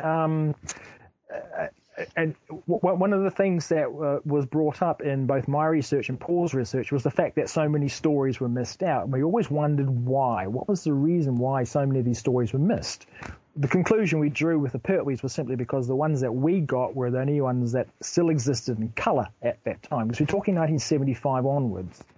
A lot of the John Pertwee stories have been wiped. The original colour videotapes have been wiped. So that's why we never got them. But then fortunately, in the early 1980s, a fan called Graham Howard in Wellington had managed to get access to the TVNZ's film traffic registers. Now, these are great, big, huge volumes, because I've subsequently seen them myself.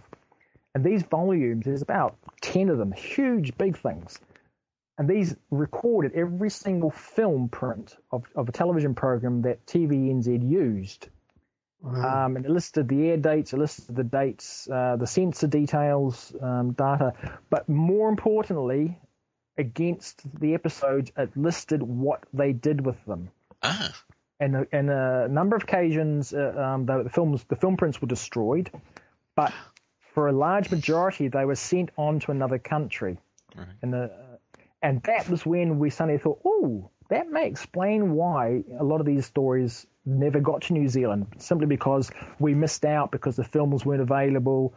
But what that made me think at the time was, well, if all these films went on to Singapore or to Nigeria, as these records indicated, was somebody should find out when these episodes actually aired in those countries. Right. But the problem, of course, is how are you going to research that? Because, again, this is the early 90s. The internet wasn't widely available at the time, and even if it was, that sort of information would not have been available anyway. Hang on, I think I've got an email from a prince in Nigeria. But I get those all the time. He keeps offering me $5 million. I know, same. I'm tempted to actually to go for that, because it would pay for some research that I might want to do. Yeah. But the thing was, of course, is that having accumulated all this data and this information, again, it was what do you do with it? So again, it sort of went into the bottom of a drawer. But by this point, we're talking again the early 90s, mid 1990s. Doctor Who magazine started publishing what they were called the Doctor Who archives.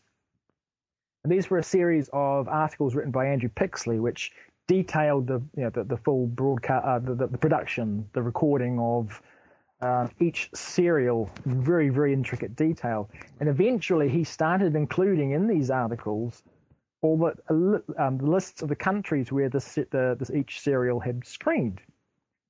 And I started making lists based on the information that was in the articles. Again, accumulating these lists, but then again, what do you do with it? Exactly. So by the early 2000s, I had all this information, and I think, well, it's not much use to anybody.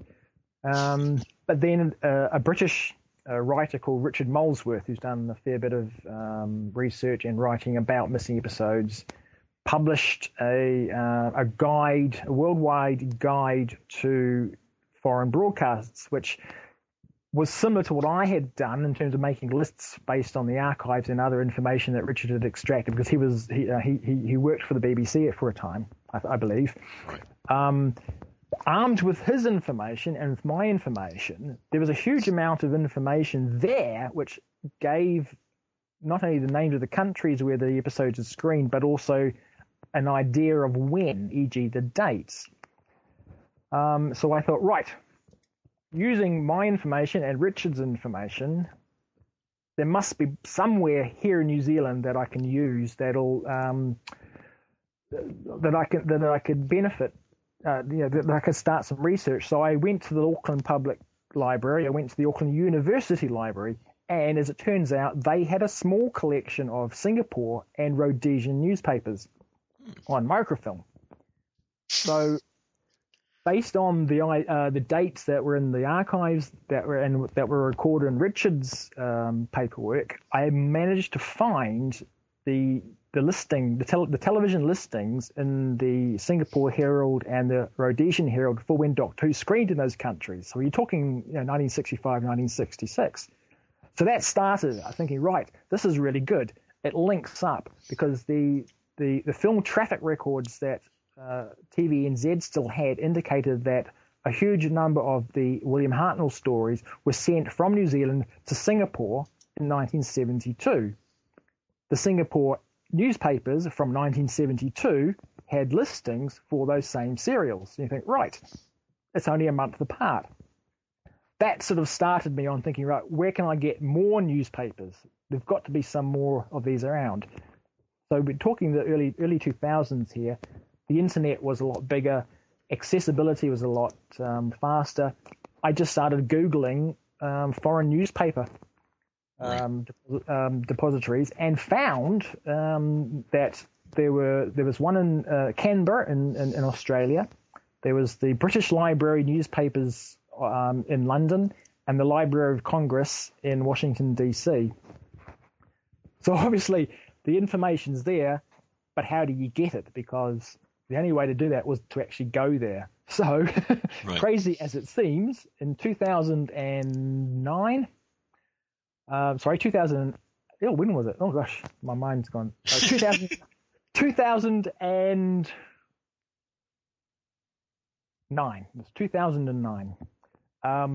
I saved up all my leave from my work and made a number of little trips to those 3 locations, spending 2 weeks in each, sitting in the library in front of microfilm readers, squinting at really badly reproduced foreign newspapers, and making copious notes and taking photographs of all the pages.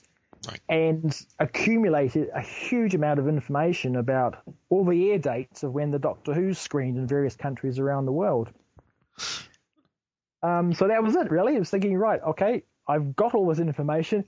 What do I do with it? Right. It's the old conundrum. You know, you do research, but what do you do with it? Right.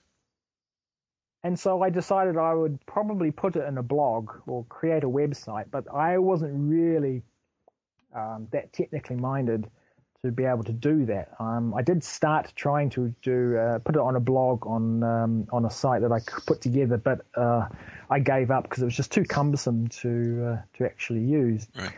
And then, as it so happened, and this is where one of those serendipitous moments comes. I went to a convention in Los Angeles. Gallifrey. That's right. Yes, the Gallifrey convention in Los Angeles in February of 2010. And one of the evening events was they put on a sort of a show, a show in the evening, and I was just sitting in line as you do, waiting to get in. And as you do, you just start talking to the people sitting next to you. So I just started chatting to the guy sitting next to me and I asked him, oh, where are you from? He goes, I'm from Chicago. And I thought, oh, Chicago, because Chicago is where all it's where all the big conventions, the American conventions were held. Right. I'd be interested to track down some of the American screenings. I happened to ask the guy, I said, well, you don't by any chance know, have a list or detail of when Doctor Who screened on your local channel? And he goes, well, as a matter of fact, I do. We exchanged emails, and lo and behold, the gentleman I'm speaking about is John Lavallee, who lives in Chicago. He's one of the co-founders, creators of the EP Guides website, epguides.com. And he had amassed over the years not all of them, but a lot of the American screening dates for Doctor Who. And not only that, but he was also a computer whiz in terms of website. And so it was just a happy, fortuitous that we happened to be sitting next to each other in the corridor. Right. And 2 years later, here we are. I'm talking to you about the website that we've put together, which is the combination of all this research that I had acquired and compiled over the intervening 20 or so years. Right. Now, I asked this question earlier just because I was a little unsure going into this interview. The pronunciation, it's actually broadcast, but the explanation you actually provided was a lot more interesting than me asking the question. Well, it's pronounced broadcast or broadcast, as they say. But the way it's spelt is BROADWCAST. And the reason for the DW is when you see the site and you see the logo, it'll make sense because the DW forms the central part of the logo, which is similar to the logo that the BBC uses now for Doctor Who.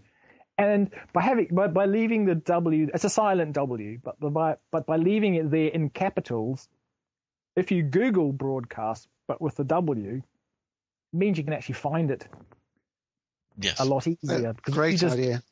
So if you Google broadcast as, by its proper spelling, you'll get references to everything else. But by spelling it broadcast with DW, you'll the first hits you should get will all be links to the site. Right. I think it's worth mentioning to the listeners that it's .org as well, because they've. Yeah. It is .org, but if you do type .net and .com, it should still flow through. We've got the domain names for all the alternatives. So right. So they all redirect to .org. They all direct to .org. That's the default. Thank you, Mr. John Prattle and Dave and Ian for conducting this interview. Now, we're going to have the full interview on an upcoming extra episode, so this gives you a little taste of it. And for those that are Doctor Who Podshock supporting subscribers, we'll get the whole interview in an upcoming episode. But also on deck for an extra episode is our review of K9 and Company, which we reviewed last episode. We did a review of The Invisible Enemy, which on the DVD contained the girl. I think it's called a Girl's Best Friend, which was going to be the first episode of K9 and Company. It was actually a Christmas special one-off, the first Doctor Who Christmas special, if you will, if not counting Feast of Stephen, going back to the William Hartnell, which was just part of the series, But yeah, so that's something to look forward to as far as extra episodes go. I know we haven't done an extra episode in some time, so we want to catch up and get on board with that. And thank you for Doctor Who Podshock supporting subscribers, again, for making this show possible. And we try to do something to give a little back to those that support the show. We're going to be right back with feedback, so we want to hear what you have to say, and some of you have voiced some things to say, and we're going to hear what you had to say.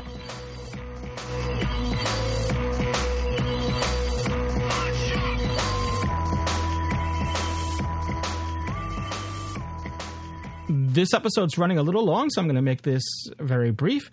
As we just mentioned, we have the complete interview with John Prattle coming up in an extra edition episode of Doctor Who Podshock, which will have, along with the interview, some further commentary about what John Prattle is talking about.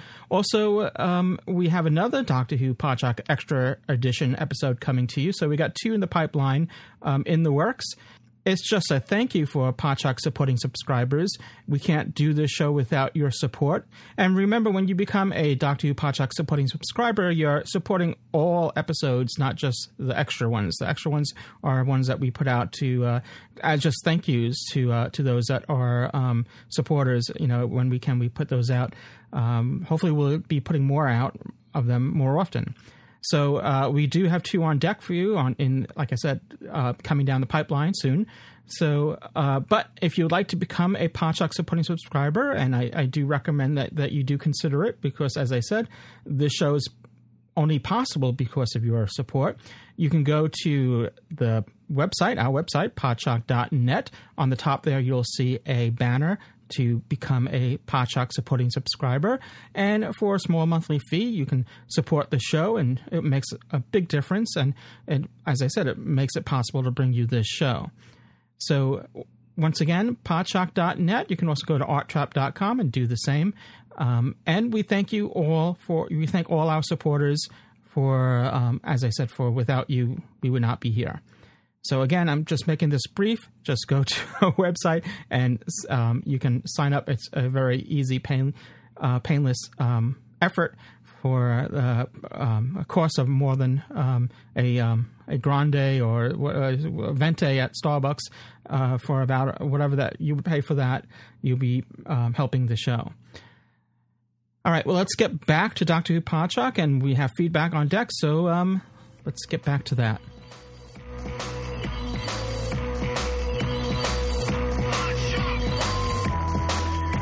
And we're back with Doctor Who Podshock, and we're here with feedback. And as always, we always enjoy hearing what you have to say. You can call the Doctor Who Podshock public call box at 206-984-3543. and you can call 24. Well, if you're a Time Lord, you can call 27 hours a day.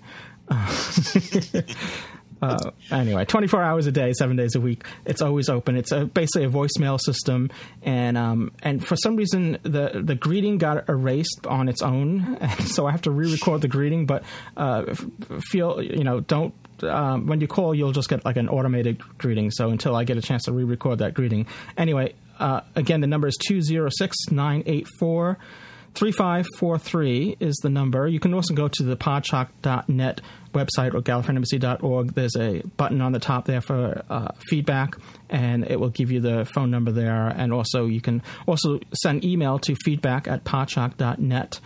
You can also record an audio clip on your smartphone and just simply record a voice memo and send it. You can just easily email that voice memo to feedback@podshock.net. So that's just another way.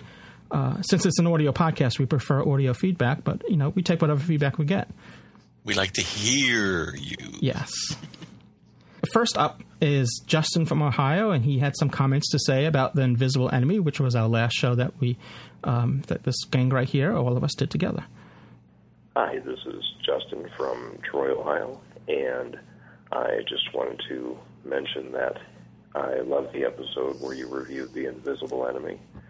That was actually a story that I've seen many times at one point in my life. Years back, I had unfortunately lost my Doctor Who collection due to water damage, and one of the only things that survived was a recorded copy I had from PBS of The Invisible Enemy. So before the new series came back and everything, it was one of the few Doctor Who's I had until I found ways to rebuild my collection. So I have fond memories of The Invisible Enemy giving me the ability to keep a hold of some televised Doctor Who. So enjoyed listening to that. Love hearing Dave and Ian on the show. I think you, Lewis, and Dave together make an excellent team. I think the podcast has been even more enjoyable to listen to. You have been doing it together. And as far as Ian goes, any fan of the Sixth Doctor is definitely A-OK in my book. Long live Colin Baker. So, love the show, guys. Think it's great, and can't wait to hear more of it. Bye for now. Thank you, Justin. Yes, thank you. I'm going over to right now to steal Stephen Moffat's BAFTA and send it to you. Except for the comments about Dave. His head's already big enough. I don't know if he'll get out the studio. No. Dave is just fine. I'm worried about your head right now. My head? No. It's perfectly fine. What? But yes, any fan of Colin Baker is a friend of mine. Well, I'm a Sixth Doctor fan too. I think he's mostly been underrated in fandom, in certain aspects of it, and I know he's gotten his second coming, if you will, in the audio series. But I thought he did a marvelous job. Given the chance, he would have done more and been even more incredible if his time wasn't cut short at that time. Sorry to hear that you lost some of your collection, but glad you had some stuff to carry you over till the new series came out. And well, any long-time listeners to Doctor Who Podshock, back in 2005 when the show was instead of years old, only months old, I had a flood, and I had suffered probably many of the things that you've gone through as far as losing things. Unfortunately, a lot of it was my artwork. Any paper collectibles and stuff like posters and stuff that I also had got water damage. Hopefully, safe. I think most of the video stuff was saved from it, but a lot of anything that can absorb water was yeah. Yes. So I can relate, unfortunately. Lots of magazines, comic books, and a lot of stuff that, it was a lifetime collection there. It was just damaged. I mean, and even stuff, you think, oh, well, it's off the ground, you don't have to worry about it. But anything that absorbs water will suck it up from and it just, I mean, you could just have a few inches of water and it can do a lot of damage. Yeah, I mean, I lost all of my Doctor Who collection when I moved out of the United States, except for one thing. A friend of mine who's a Doctor Who friend came to my garage sale and bought a few things, including my my Sixth Doctor guide. And the day before I left, he came around to say goodbye, and he gave it back to me. Said, "A Colin Baker fan can't be without this," and that was really, really cool. But yes, thank you, Justin, for your feedback. That was wonderful to hear. And Dave and I are quite flattered, and Lewis is always flattered. Yeah, it's just heartbreaking when you lose that. I had a large collection from the late 50s and 60s of a science fiction and fantasy magazine, a monthly magazine that has all the great science fiction writers in it, Ray Bradbury and Isaac Asimov and Theodore Sturgeon and all that. But my wife thought they were smelly old books because they were old even then. And they went in the garage and some mice decided to make a nest out of them. So I lost it, and I mean, I'm sure they're worth a fortune now. Very kindly, Tim Jury gave me a couple of copies of them when he came over here to see the Fab Cafe. So I've got 2 copies of them, but really great. You've got stories like Hot House from Brian Aldiss in them, and Glory Road, and all sorts of great science fiction books from stories. A lot of these science fiction books actually started off as sort of monthly serials in these magazines. Yeah. Wow. Yeah. Well, it's a shame when you lose stuff. You spend all this time collecting it, and I mean, even if it's not like the monetary value, it's just sentimental value of stuff that you have as a collector. And it just has memories attached to it, and it's just a shame when you lose it and you can't replace it because that's why they call them collectibles. Yeah. Yep. I had almost every Target novelization. I hadn't read them all. I just collected them all, and. But I sacrificed them to move to America to be with my now wife. So I guess you could say it was worth it. Yeah. Well, your wife, and now you have a family. It's just as well she doesn't listen to Podshock. Edit that word "guess" out. I guess. Oh, no, he's just kidding. We'll move on to Do we have any more feedback? Yes. Before I get any more trouble. Well, the next piece of feedback comes from Huviak, and this is what Huviak had to say. Hello, guys. This is Huviak. I was just listening to the podcast review of The Invisible Enemy, and I don't really understand what it is. You're not the only podcast that does this, but everybody seems to have a problem with the classical series special effects. Even though I think there's some nostalgia associated with it, personally I prefer the old special effects over the new ones, especially in light of the facts that I think they do more with them than they have ever done in the new series. The classical series, I think, tends to focus more on science than the new series, and Doctor in the old series is just a regular individual in the space-time continuum, not the master of the universe. As you can guess, I'm a fan of the old series. Anyways, those are just a couple thoughts. Thanks a lot. Keep on going.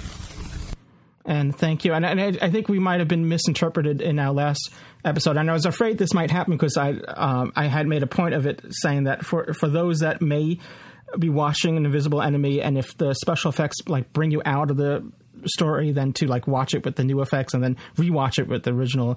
And that was only as because I know some newer fans, that it's an issue. But actually, I'm in the same boat with Huviak here. I appreciate and enjoy the original effects, and I think they deserve credit for what they were able to do, especially in light of what they had to work with and the conditions and all that. And so I don't want to mislead people to think that we are trying to, that we're ashamed of the effects. I don't. I'm not. I enjoy them. And to me, But for me, it's always the effects in Doctor Who is always secondary. To me, it's always been characters and and storytelling first. Right. I mean, like I said in there, I mean, that's what we had. And to me, watching it, I mean, it's always neat to see, especially on these DVDs, what they've managed to do as far as, recreating special effects and improving them and whatever. But just like with Star Wars, I'm a purist. I like to watch it how I remember it and how I originally saw it. And that's what matters, because that's what stuck in my memory.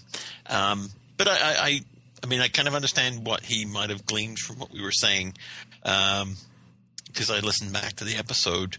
But I think I took it from how you meant it, Lewis, when you were talking about, how to watch it, that if you're a new series fan and you're trying to get into the old series, that it might be better to start with the new effects. And watch that and enjoy the story and not be taken out of it by going, oh, God, Yeah. Because, a lot of people who are new to the series, like if my son were to watch it, I'm sure he'd be like, wow, really? You can totally tell it's a special effect, because he's become a connoisseur of special effects, my child. He's like, really? That's all they could do?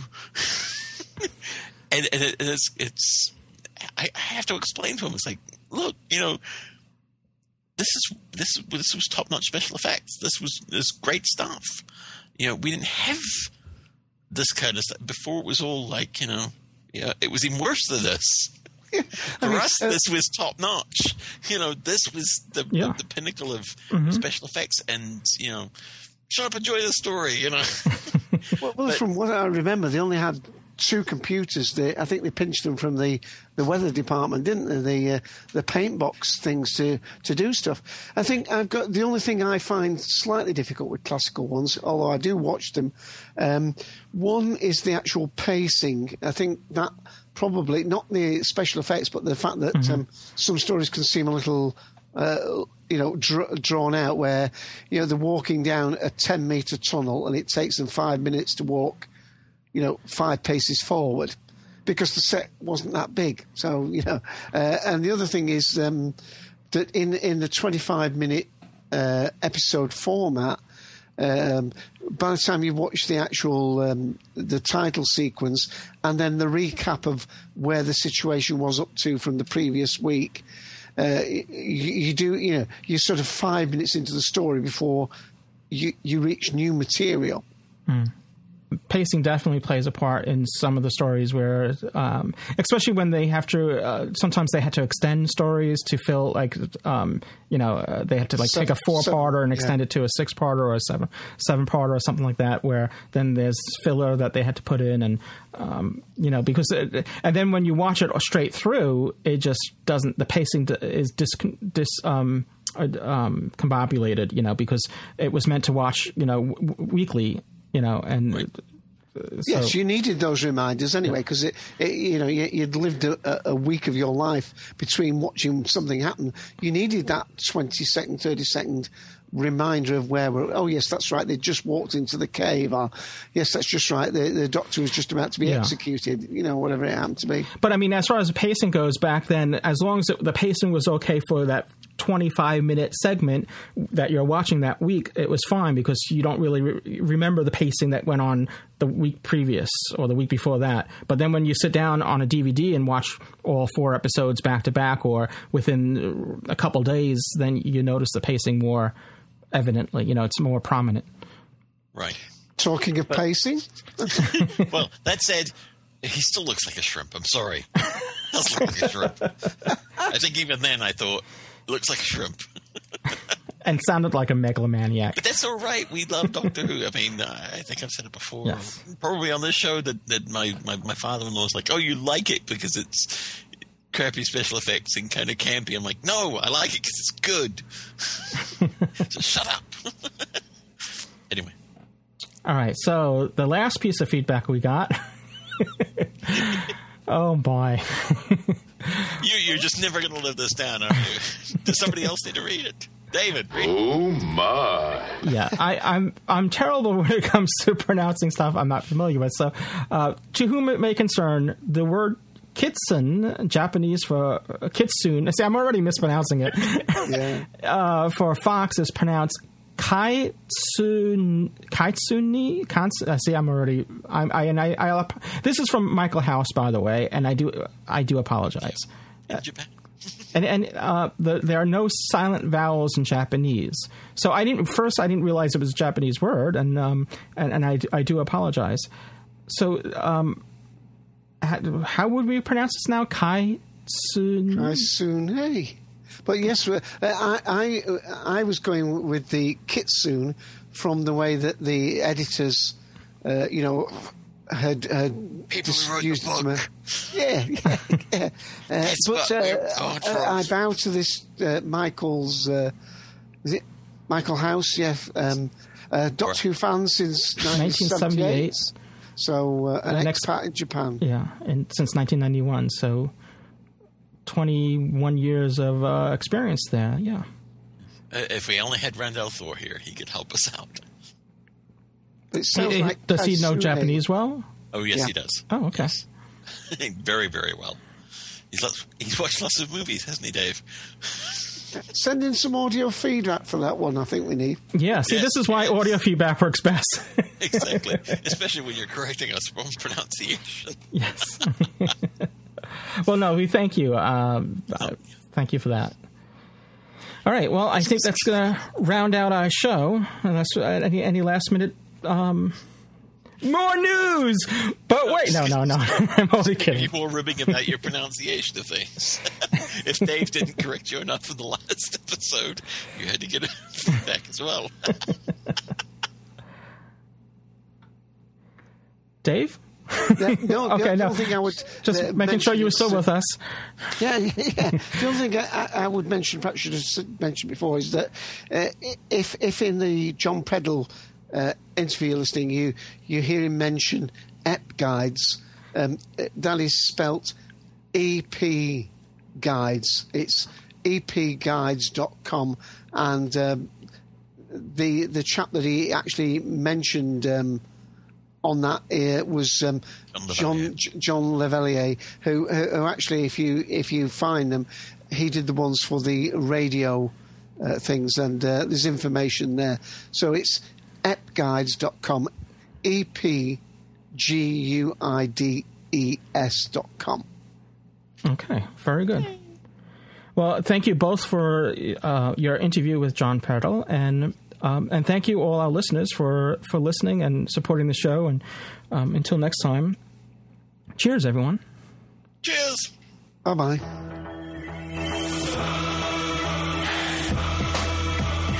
You have been listening to Doctor Who Podshock, presented by the fan-run GallifreyanEmbassy.org. Doctor Who is owned and trademarked by the BBC. Doctor Who Podshock is not affiliated with the BBC in any way.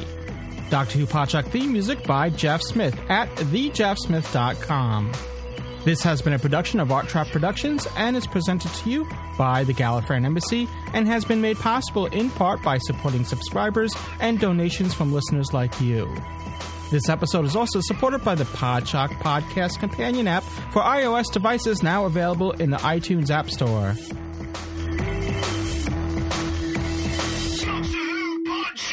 I've come a long way for you. Naturally. Don't expect any thanks.